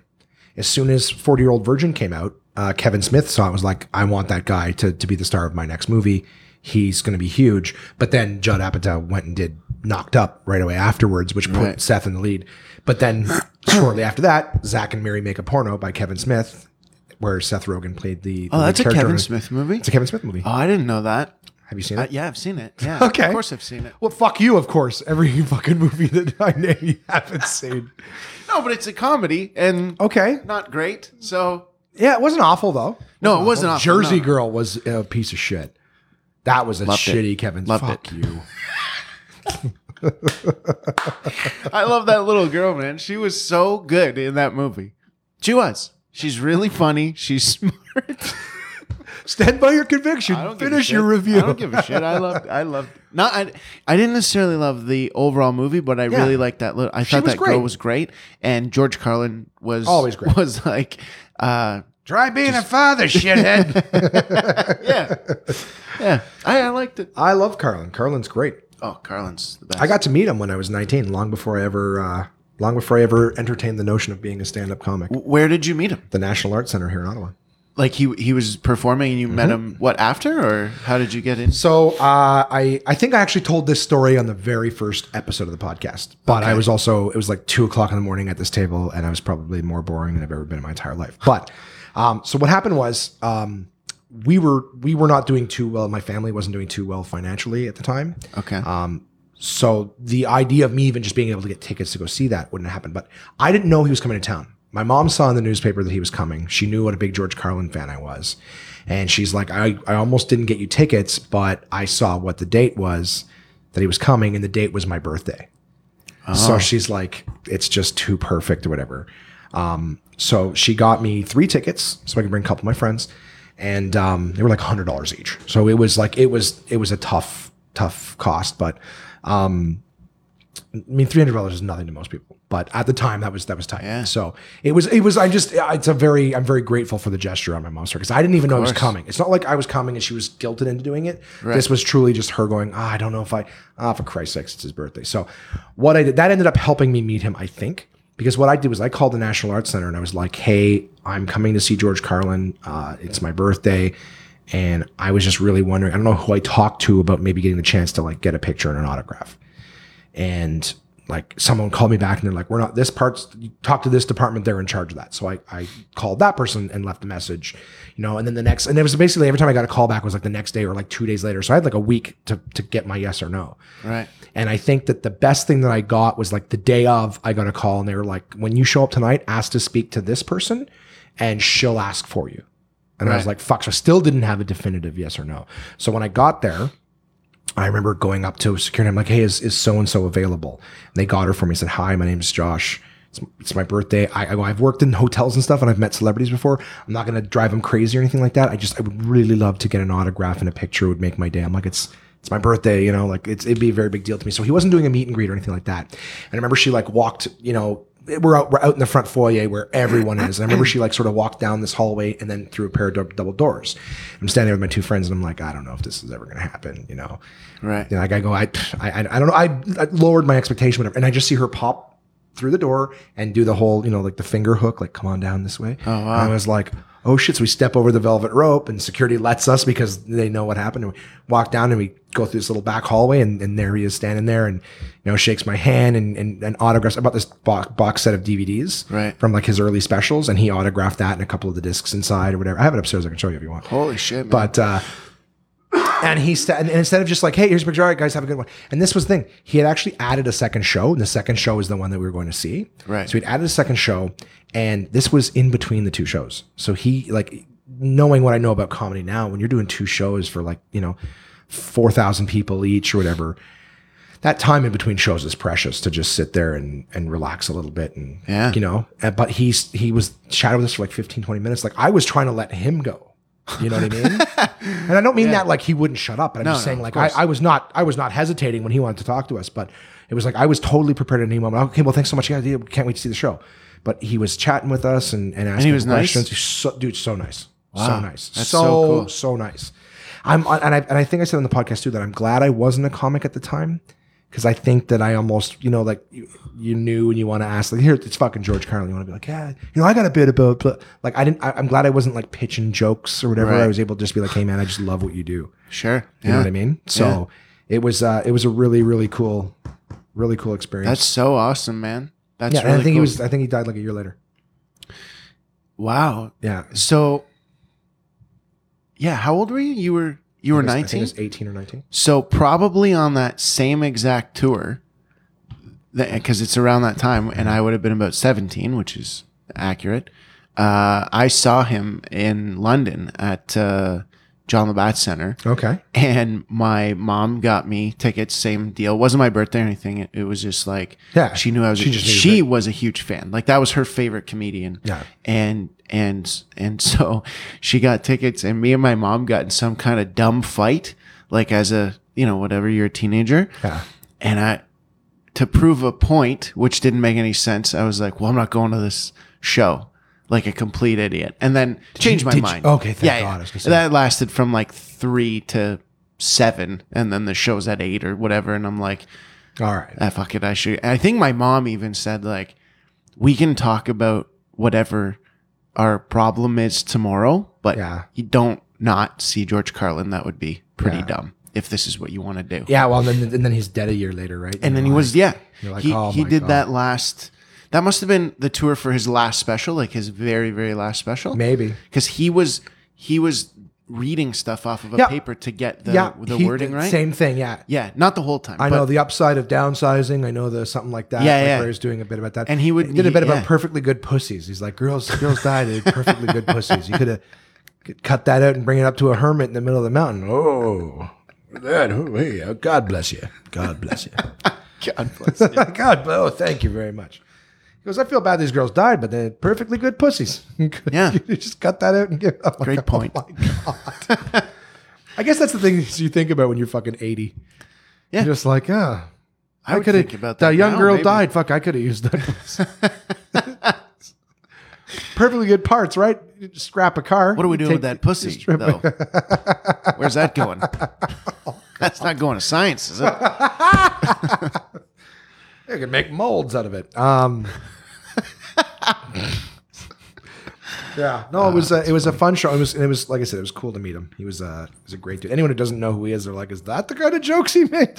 Just got no pussies, pussies for hermits. It's this big foundation. He was.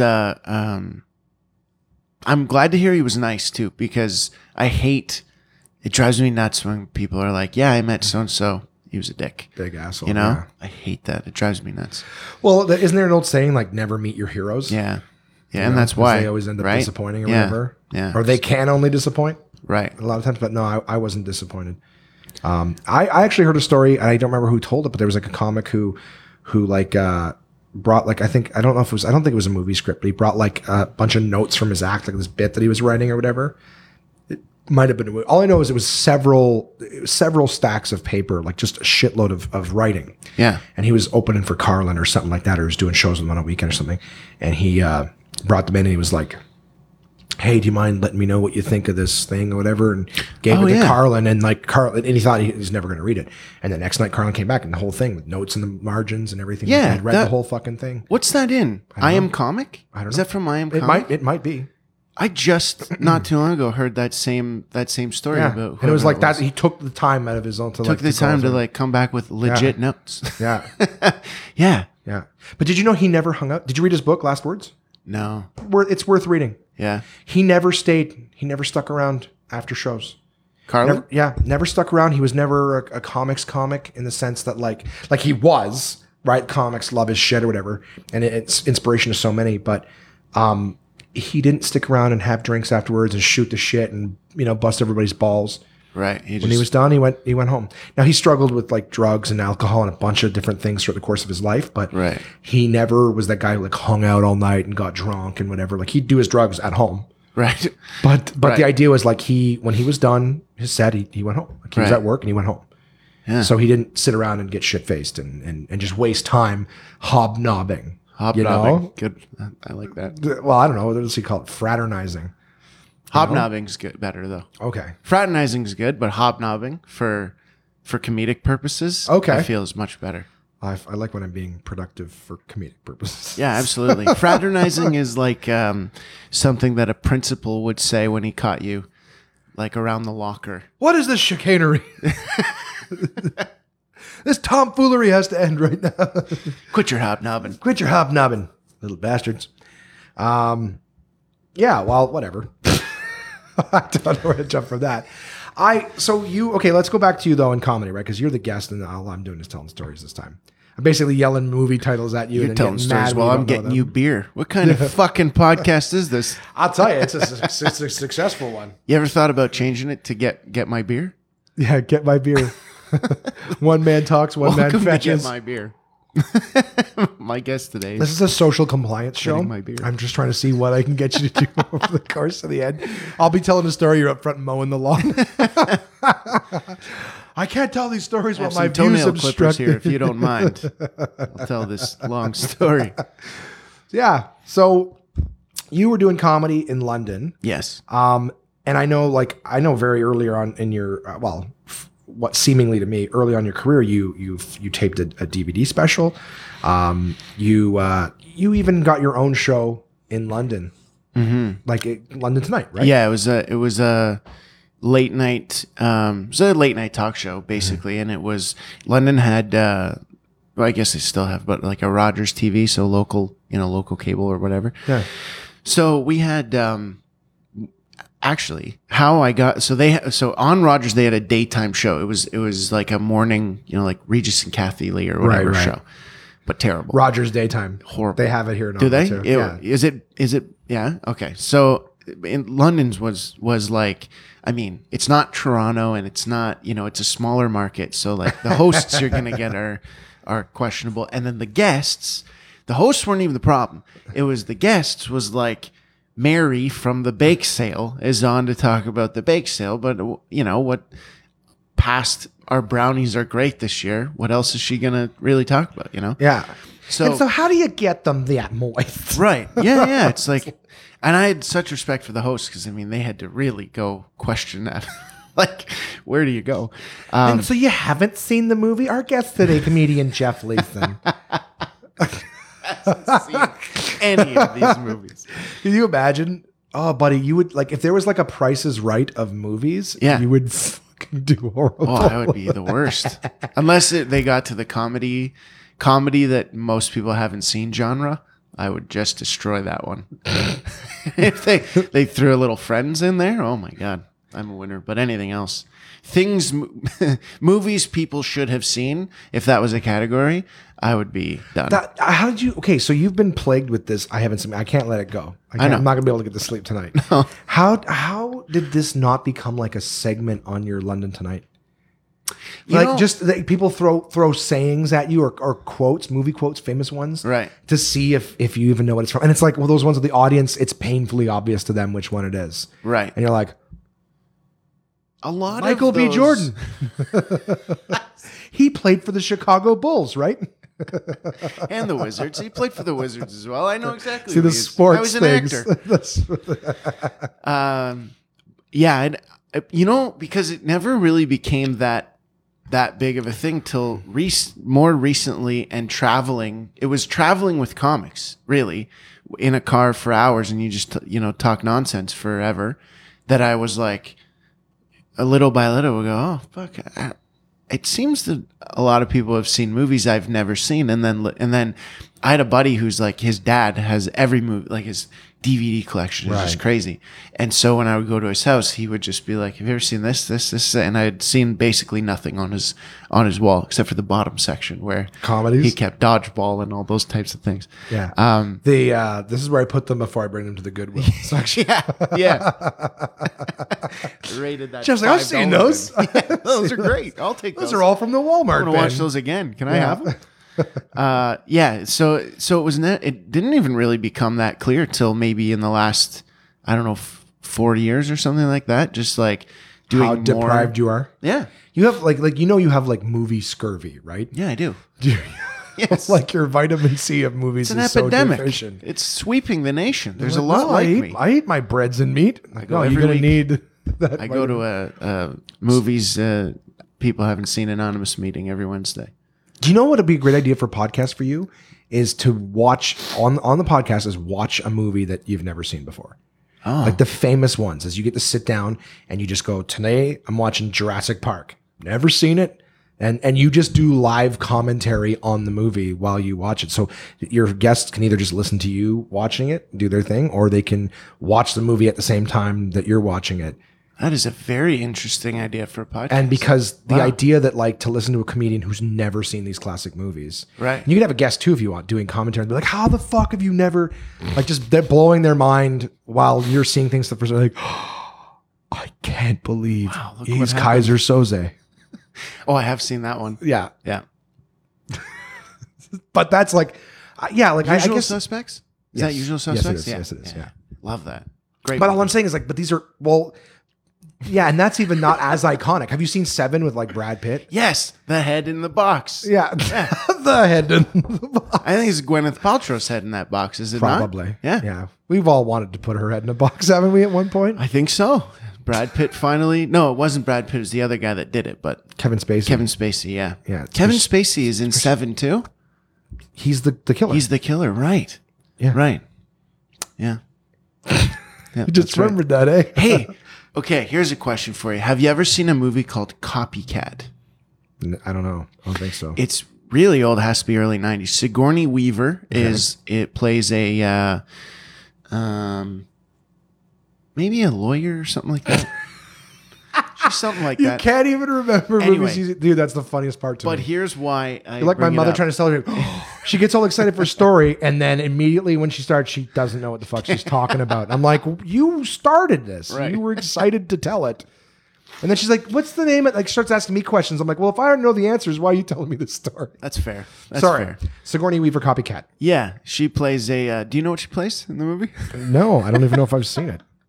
It's not a great movie, but it scared the shit out of me. Okay. When I was a kid. It's about a murderer who copies all these other murders that are going on in the city, and they're trying to chase this guy, and he does, each one is like a different homage to a famous serial killer?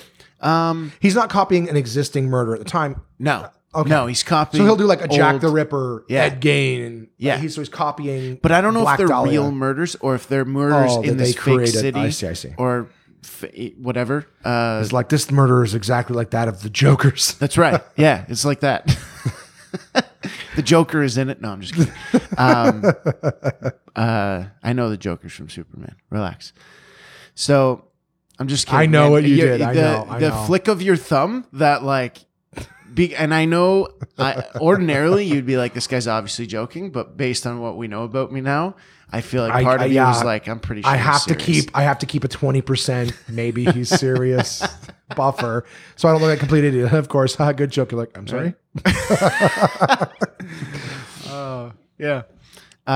Anyways, scary movie. But I was really young when I saw it. I had to be like maybe 10, 11, something like that, and it scared the shit out of me. It was like the guy playing the killer is so creepy and so real that it just seemed like a real. And I've never gone back and watched it as an adult to just clear my mind and be like, oh, that's just a stupid movie.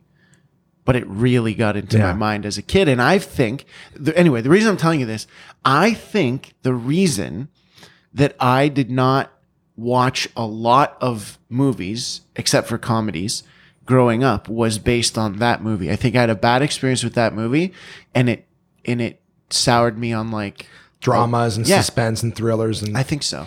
Yeah. Well, when I was young, like I said, my mom did not care for horror movies or anything like that. So we watched comedies and dramas, you know, my mom had a really good sense of humor.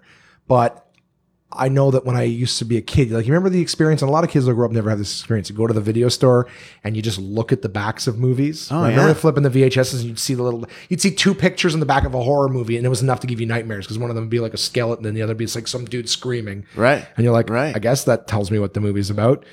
But I remember flipping the backs of horror movie cases and just seeing like Chucky with a knife and scaring the shit out of myself of like what these movies are about. Right. So when I was growing up, I remember Silence of the Lambs came out and my mom saw it and she's like, you guys can't see that movie. It's way too intense or whatever. And I think like we were like 11 and 9 at the time. You know, my brother worked at the club for a while, whatever. Okay. What's your brother's name? Aaron. Aaron? Not Aaron Power. Not Aaron Power. No. No, but the other Aaron. He was a server. He was a doorman and a server, whatever. Okay. You'd probably recognize him instantly if you saw him. Yeah, for sure. I don't recognize the name, but yeah. And again, my phone's upstairs, so I can't just show you a picture of him right now. Of course. But two A's? Two Is A's. he an AA? Yeah. Because ERIN is girls. But some guys do ARRON. They're idiots. Right? That's what Aaron. They're idiots. Like Aaron. it was their Aaron. decision. No, you could fix that shit. You pay $50 and you never make that mistake again. You go get it fixed downtown. It's $50. $50 or everyone thinks you're a douchebag every time they see you write down your name. That's a $50. Aaron? Well, No. Aaron. Aaron? Yeah, like he's well, like how do you British or you whatever. don't say arrow. Maybe you do. Yeah, arrow. Yeah, you do. Aaron. Arrow. That's how you say it, right? Yeah, but Broken arrow. Yeah. Aaron. Then it would be with two R's. Aaron. But there's Wouldn't no be E. Aaron. There's no E on the end. It doesn't have to be. Arrow doesn't have an E after the W.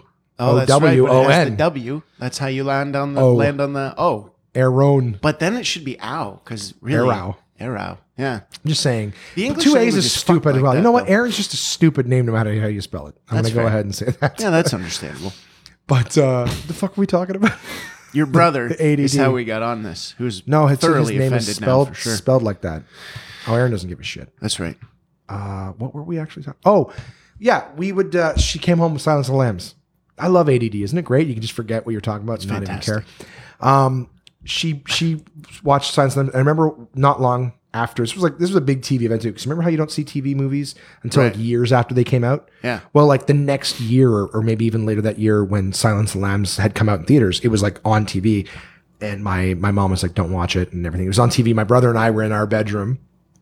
She was watching it with one of her friends in the living room, and we kept turning on the TV in our room and putting it on the movie for like a minute at a time. Right. But then something fucked up would happen. Like Hannibal Lecter would wear a face or something. Like you're like, oh fuck.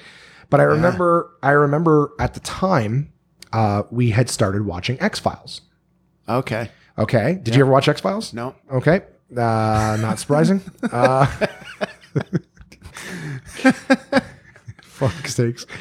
Well, I know about it. Skalder and yep. You can just say one word from any movie, and I'll be like, oh, I know all about it. Skalder. What was the other one? Mulder. Mulder and Scully. Mulder and Scully. Yeah. Skalder. Scully is Scully the guy? No. Ah, fuck. See, I don't know if you're fucking around or if that was the purpose. No, I really didn't know. Okay. Yeah. Fox Mulder, Dana Scully were the two characters. Okay. David Duchovny and Gillian Anderson. Yeah, he was on Californication. Yeah, you know all of his recent stuff. Yeah. Watched the late night interviews, saw the I promos. saw his promo. He had to be checked into a sex addiction as well. Yeah, poor guy. Him and Taya Leone. My problem is I'm having too many sex adventures with hot women. No, I think it was Someone him and his please help wife. me. Tia Leone was his Yeah, wife, yeah. and she had Bad a sex, boys. She had a sex addiction. To what? Sex. What, they were sex. fucking each other too much? I think they were fucking other My people. problem is we're married and we're fucking each other too much in Hollywood. No, I think the problem was they were fucking other Right, people, of course. and not enough. But they were also fucking each other. It got too much, so they had to check in to a rehab. As the story goes. It's funny too because the audience can't see us just trying to hold back laughter, staring Right. at each other. Yep. But like, I wonder how you cure a sex addiction. They're like, put your penis in this hole. Yeah. And it's like a toaster. They put your penis in the hole and they push the thing down and it starts to burn it. Ah! Why is it so Because they have to hot? do like Clockwork Orange type things, right? So like, do you think that they do the thing where like, you know how they are holding his, oh, you fuck, it's a movie reference, you piece of shit. Yeah, I've never seen Clockwork Orange either. I went Have to you seen the iconic scene where they're holding his eyes open, making him watch stuff? No. They did it in The Simpsons when Mr. You didn't watch The Simpsons either? No. How do you talk Should to I this guy? How do you talk? How do you have a conversation? You know that thing, and you're like, no, I don't. In the Clockwork Orange, it's a Stanley Kubrick movie. Oh, for God's sakes! I know who he is. No, you don't. So the whole idea is that there's these criminals. The main character is Malcolm McDowell. I don't know if you know who that is, but he's been in a lot of things. Okay.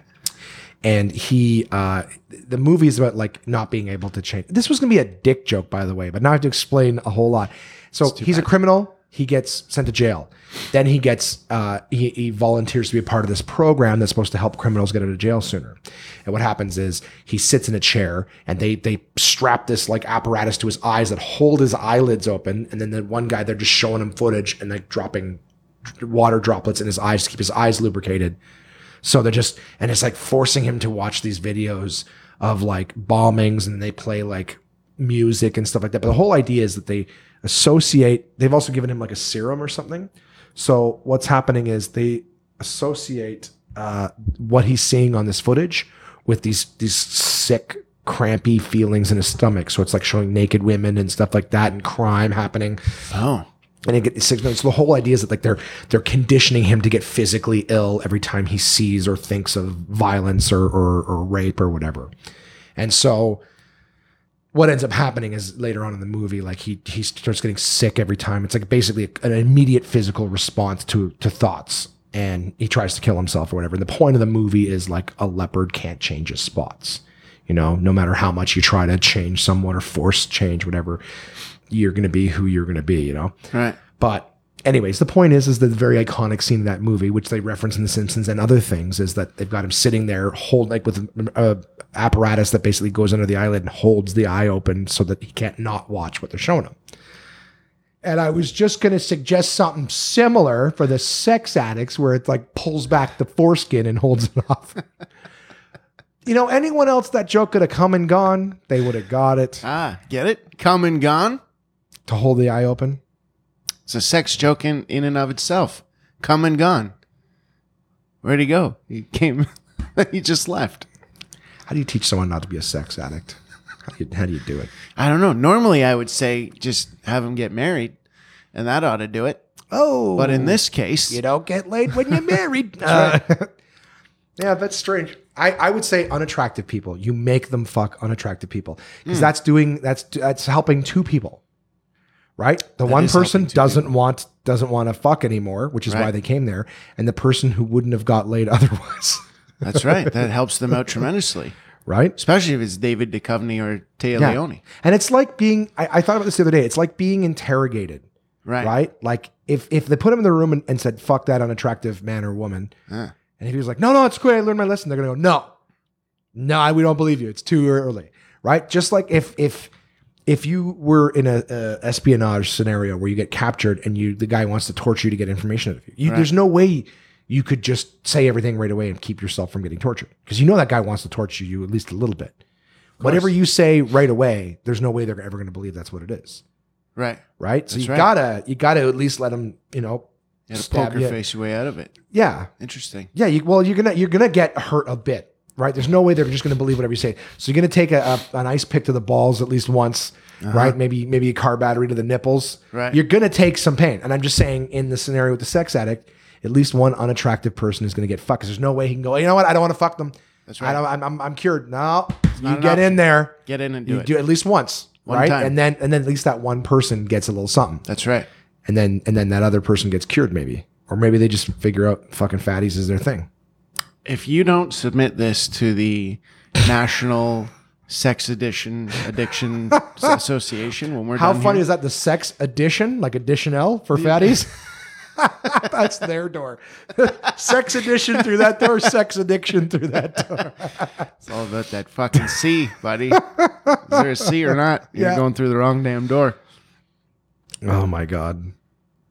That's fucking hilarious. And very unfair. Poor unattractive people. How dare we insinuate that they might get to fuck a celebrity and help someone in the process, eh? Yeah. So selfish of them to be hurt. But also they're helping, Good on them to help get a beautiful, sex-addicted, famous person off that train by them being so disgusting. Like I'd let Taya Leone fuck me to help her. Yeah, well, To help her, right? you're a generous guy. Yeah. That's a nice thing to do. And I would Not everybody would. I would even do the work, right? Because then she's helping me. Yeah. Be on top of her, sweating on her and everything. That you don't think that's right. going to scare her straight, Damn right it is. right? But then I get to fuck 5 celebrities in a week. Good cardio. Solid cardio. You're looking better by the end of that week, and they're Right? not having sex with And my anybody anymore. confidence is up, Oh, way up. right? I sweat all over Taya Leone last night. I'm on fire today. I only farted during sex once.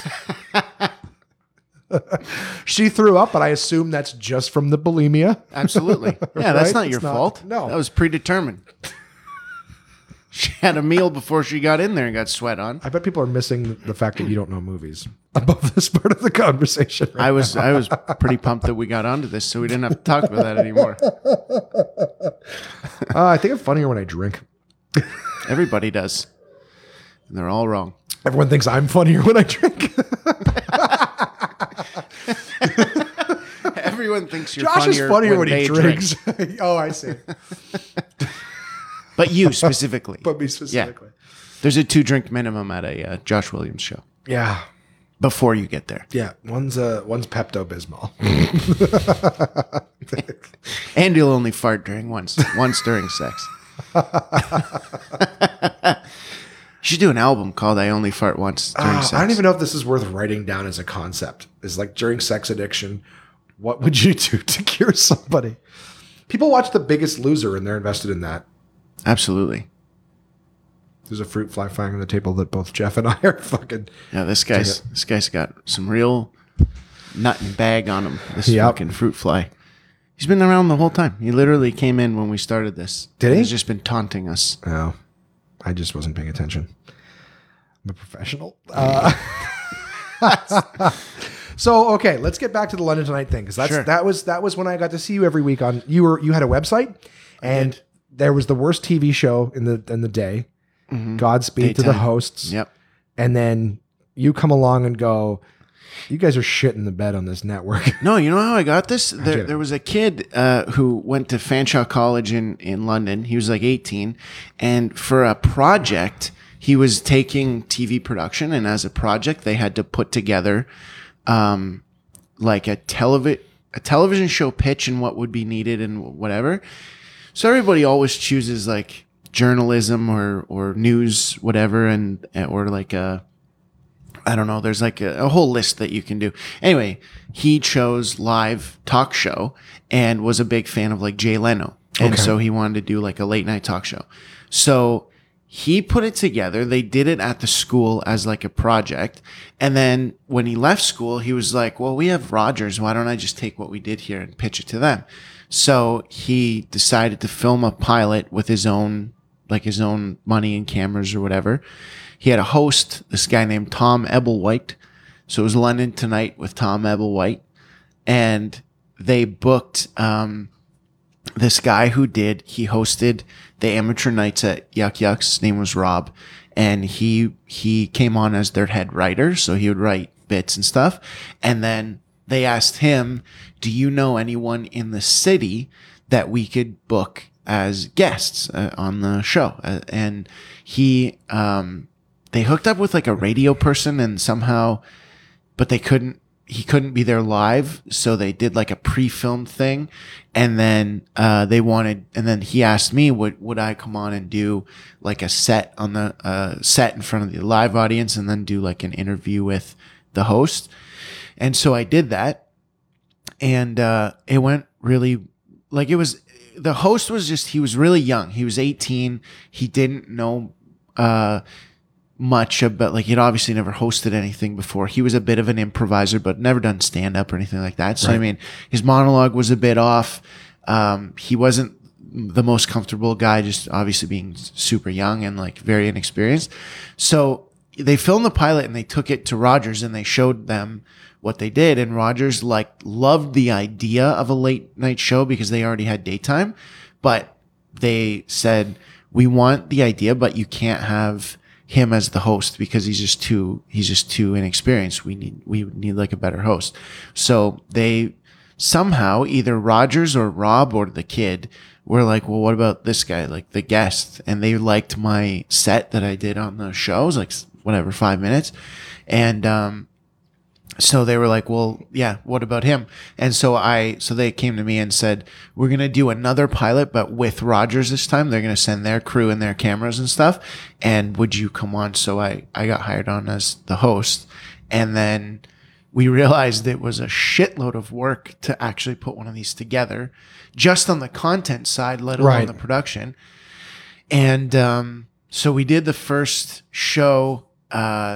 It was once a week, right? It wasn't every night. It ended up airing every night, but we taped it once a month. Oh, wow. Yeah. It just took so long to put one show together, and nobody was being paid for it. So it was like people were working around jobs and working around other stuff, like stand up and. So Rogers is like a shitty bar show where they're like, "We'll give you a venue." Yeah, we'll give you the. I mean, they were great in that they gave us all of the crew, because it's all volunteers, right? Like Rogers is run completely by volunteers. Well, they don't have much money, right? They own sports teams and stuff.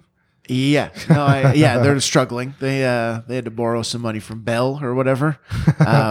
No, but like their local stuff, like the local cable channel, they were okay. I mean, they had ads and stuff like that, but they only paid. I think they only paid like 4 producers, a sales guy, a GM, an executive producer, and then 2 or 3 hosts that were on their shows.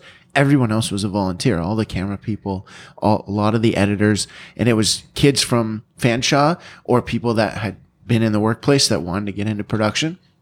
So we had like an entirely staffed group of volunteers. We did one pilot. It led to another show. We did like a beginning show with Nazem Kadri right before he left London to go to Toronto. Okay. Right at that time. So he got a lot of buzz in the city.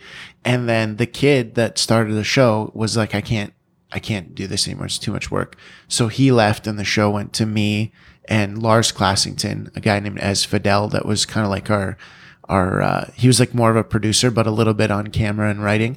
And then a guy named Alval was another like writer contributor. So it was like, we turned it into a full-time job. We were there every day. We were writing every day. We were just filming these live things once a month. Because the other thing is, we did all the writing. We did all the like pre-film stuff if we had sketches or whatever.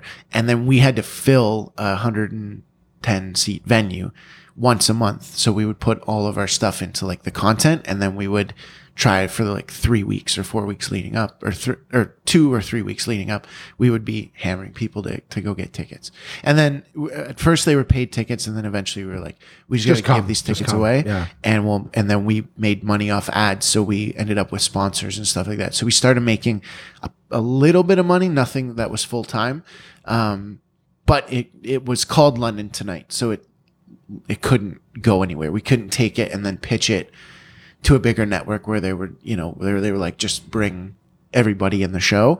It would have been maybe us or me as a host or whatever, and then we would have had to change the name of the show. So that's kind of how it ended. Yeah. Yeah, we Well, realized I enjoyed watching it. Thank you. He's had a dope ass website for it. Yeah, we put a lot of work into it. I mean, the amount of work that the four of us put in, to like myself and Lars were like, we were the ones that really didn't have any other job. Ez had a job and Al went to school. So daytime, it was all us. Nighttime, we would all kind of meet. And I mean, a lot of times it was 6-7 days a week that were day and night. And then, but like, obviously, like none of that feels like work. You're just doing it. But looking back, it's like, holy shit, man, we put hours and hours and hours and hours into that. Yeah, and so we would go to these meetings with sponsors, and we would have these weird meetings with like Rogers, where we would have these content meetings where they would go like, we can give you, I remember them saying like, we can give you one shit. Like you can say shit once. Cause we would push, we were like nothing else on that network because it was all like, woodworking and like these guys in their basements kind of doing these like weird shows, or it was all about London and these events in London and then daytime. So once we filmed the first like 5 or 6 episodes, which was over the course of 5 or 6 months, they put us on every night. They just cycled through the same shows every night at like 11 or 11:30 at night on the London Rogers. So we ended up getting like a lot of good feedback from people. A lot of people watched. We became one of the most watched independent productions that wasn't a Rogers specific production. So we were averaging like 100,000 views a month. So every day we were on, but in the course of a 30-day month, we would get like 100,000 views or whatever. But just in London, in the London Woodstock, region or whatever. That's still a wicked accomplishment, dude. It was great. I mean, yeah, like it was the most fun I've ever had doing something. I was working with friends. We were we had to write jokes. We had to write monologue. We had to write sketches. We had to book guests. We had to figure out how to get, if we had a comic on one month, we would do like a band the next month. If we had a radio person, like a local, we did a lot of like the local London celebrities. There's a couple guys that were in the UFC that were from London. There was like Tucker and Taz were like the #1 show in the radio show in London. Mm-hmm. So we had them on. D. Mindy and Gord were their competitors. So we had them on. It was like everybody that in London that anybody ever knew, we had them on the show. So it was like the cool sort of show to be on in London, which was awesome. Did you start to get recognized around town from like? Yeah, a lot. Yeah, it happened a lot. And we started getting booked at events and stuff too, which was cool. So we would go, a lot of it was me and Lars, that would go like kind of co-host or I would be hosting and I'd bring him out to do some weird like sketch or whatever. And then if we were out, like we worked on that a lot. So a lot of times we would be working till like, I don't know, 11 or midnight or something. And we would just go like grab a drink, just kind of blow off some steam after. And, a lot of times we would go into places and people would be like, hey, London tonight, what's up? Oh yeah. It was pretty cool. Yeah. It was like the whole time in your mind, you're like, this is really cool, but it is only in London. If I drive half an hour down the 401, nobody knows who the hell I am. Exactly. But yeah, it was cool.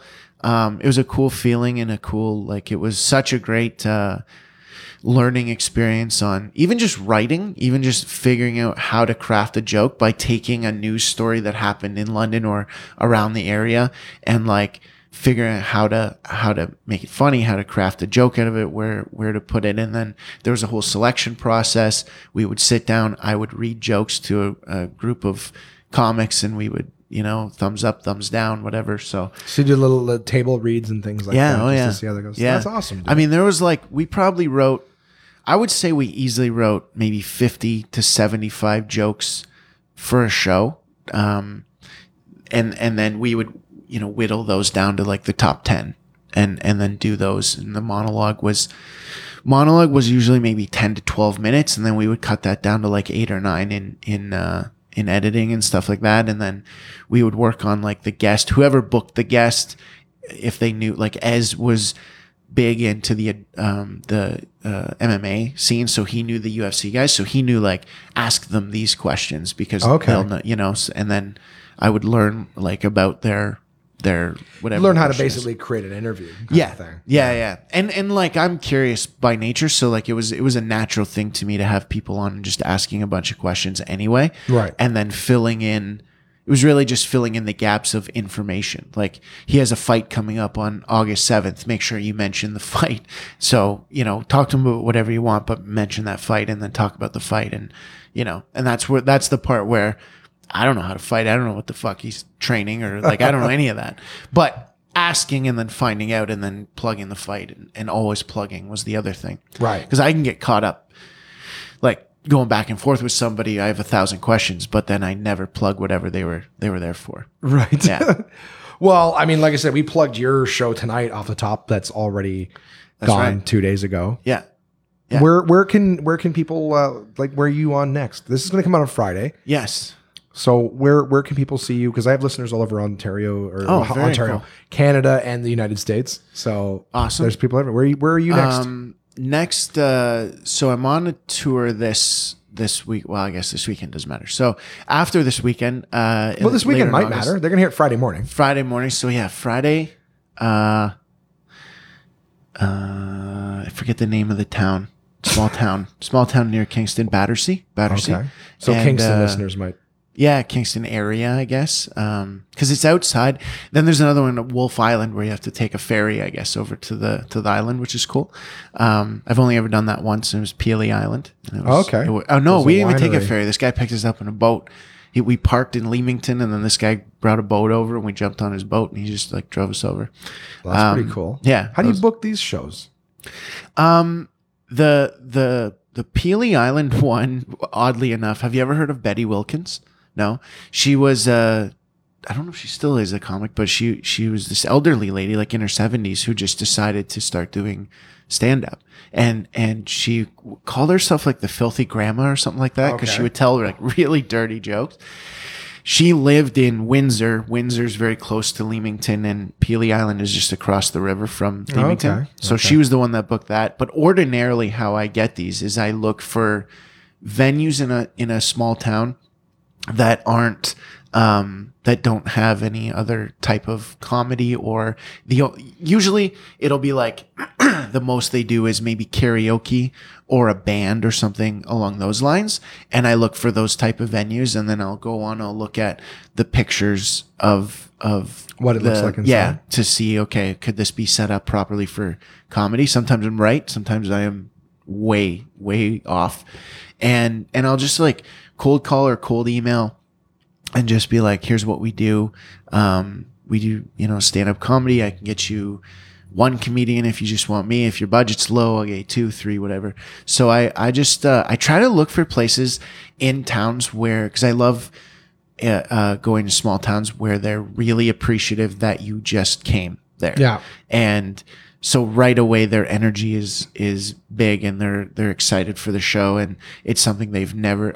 Most of the people that I perform for in these towns are people that have never even seen live stand-up comedy before, so they have no idea. Like they know Netflix, or they know YouTube, or they know famous people, but they've never physically been to an actual like live stand-up show. So a lot of times it'll be like, this was great, I've never done this before, I've always thought about going to Absolute in Kingston because it's an hour away, or I've thought about going to Ottawa or whatever, but they've never done it. And now it's like, holy shit, you're I'm going to do that for sure. Yeah, exactly.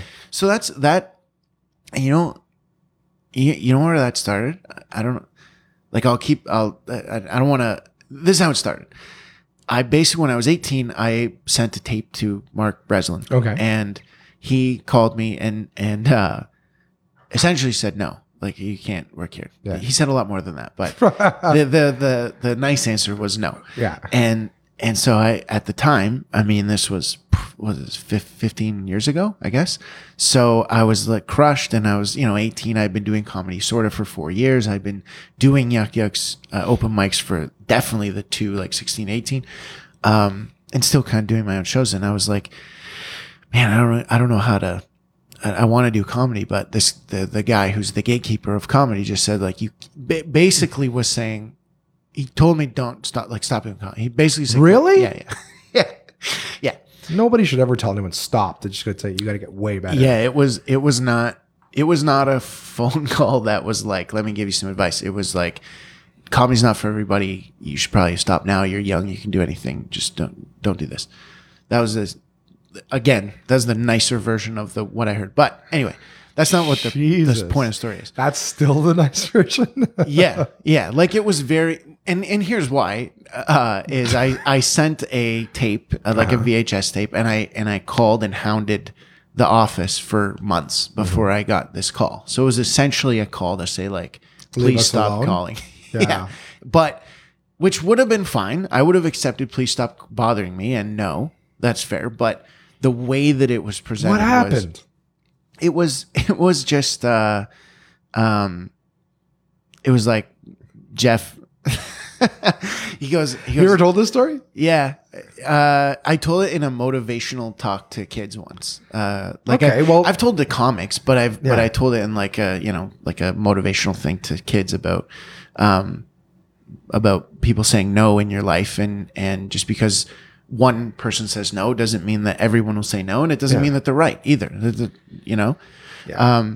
So anyway, it was just a call that was like, Jeff, it's Mark Breslin from Yuck Yucks. I got your tape. And I'm like, yes. And like in my mind, I'm like, yes.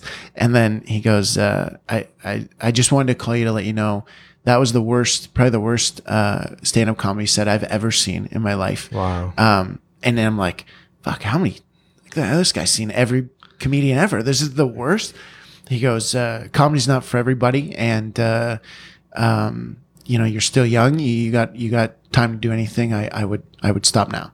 And no, like, and that was basically it. I think he just kind of hung up the phone, and I was just stunned. I was like, holy shit. Like, it was so quick and so fast. And it wasn't like, hey man, just calling. I just wanted to give you a call. I know thanks you're trying to get on the roster. But, thank you for this. No, thank you. No. It was just like, you got to stop doing this. You should stop right now. Quit and never do this again. It was terrible.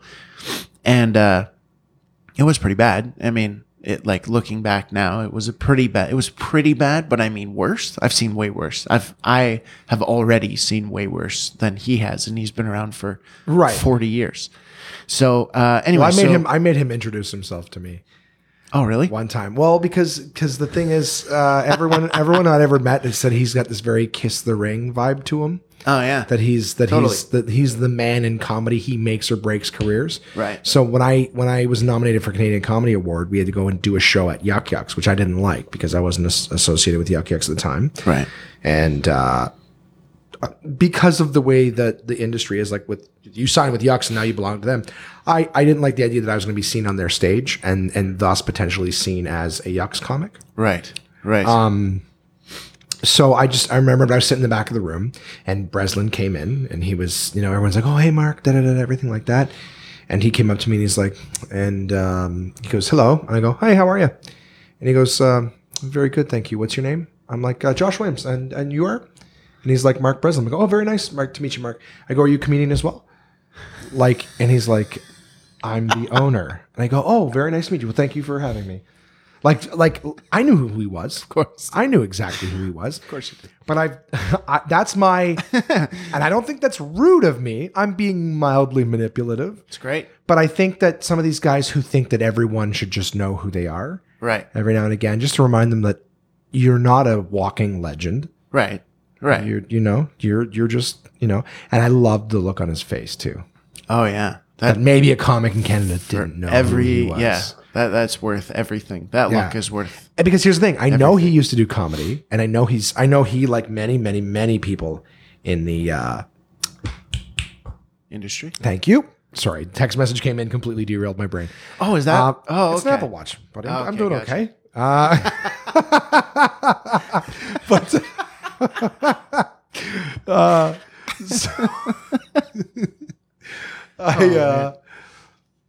I just I don't know what the fuck I was gonna say. I don't know either, but that was hilarious.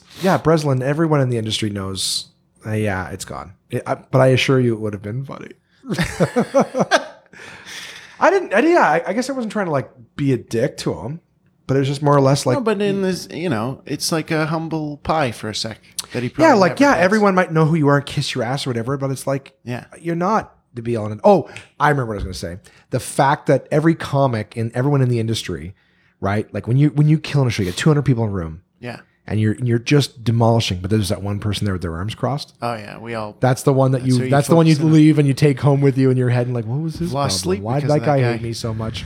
Yeah. Right? And I'm just saying, I know that as much as everyone's like, oh, hi, Mark, how are you? Blah, blah, blah, all this stuff. That one guy who's like, oh, I'm sorry, who are you? Do you do Right. comedy or what are you? Right. I know that's what he's leaving with. That one fat cocksucker who just sat there, didn't know who I was. Totally. Yeah, I'm man. like, you know what? We got paid $25 for that show. Canadian Comedy Award nominees for Best Stand-Up Newcomers, $25 each for the set. Thanks for the fucking $20 a head show. You dancing. Sorry, who are you? Are you the guy paying me $25? Is that who you are? I'm the owner. Oh. Oh wow. Well, now having Things seen not you, going I'm very sure. well? It's $25. I see how much your suits don't fit. No wonder you don't have the money.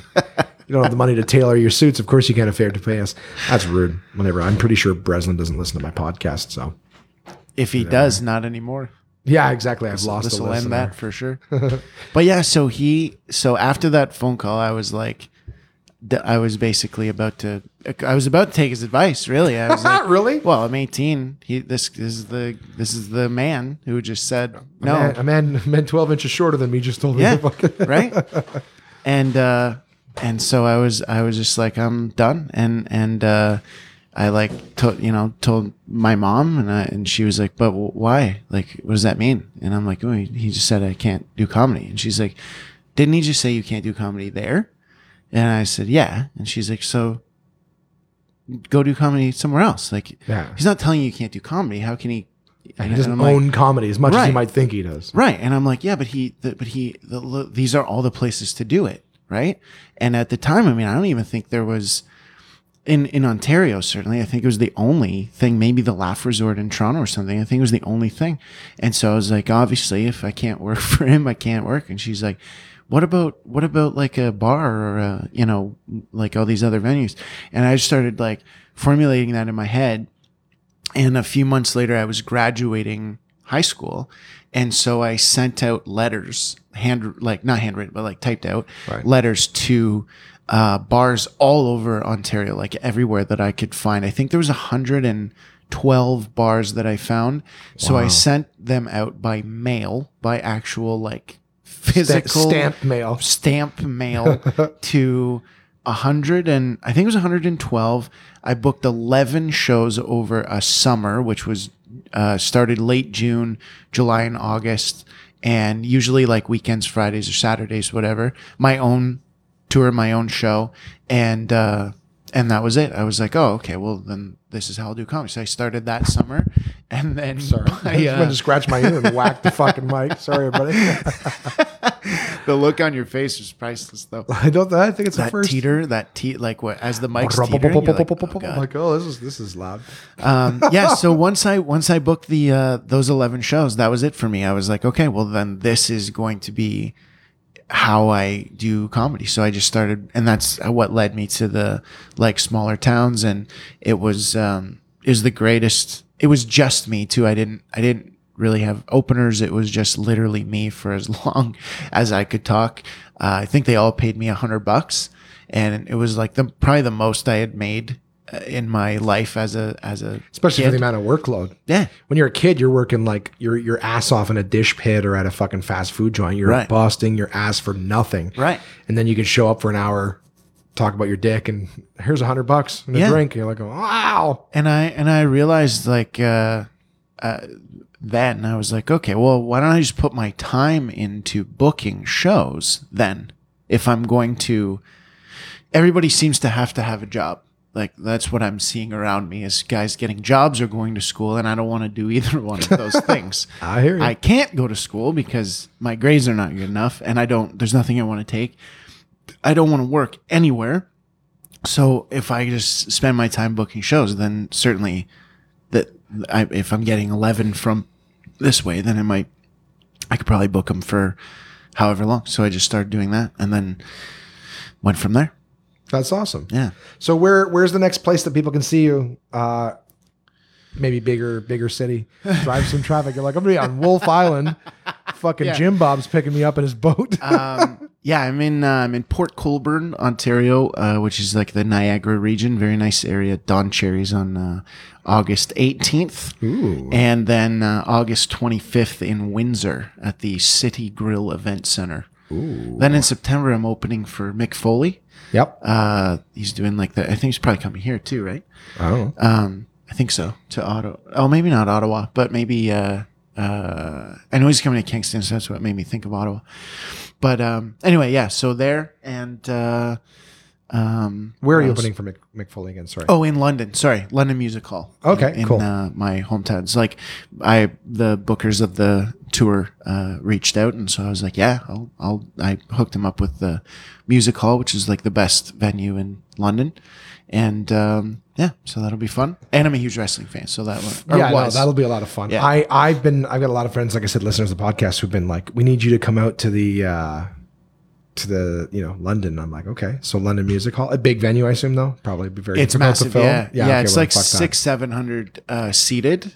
I think 1,100 for like music shows and stuff like that. Oh, wow. But I will say this: they have Rum Runners, which is a smaller venue. So okay. so it's I thought you meant like in the in the hall. There's people who will run your rum to you. Oh no, there's that like, too. Like they're servers. They call them rum runners.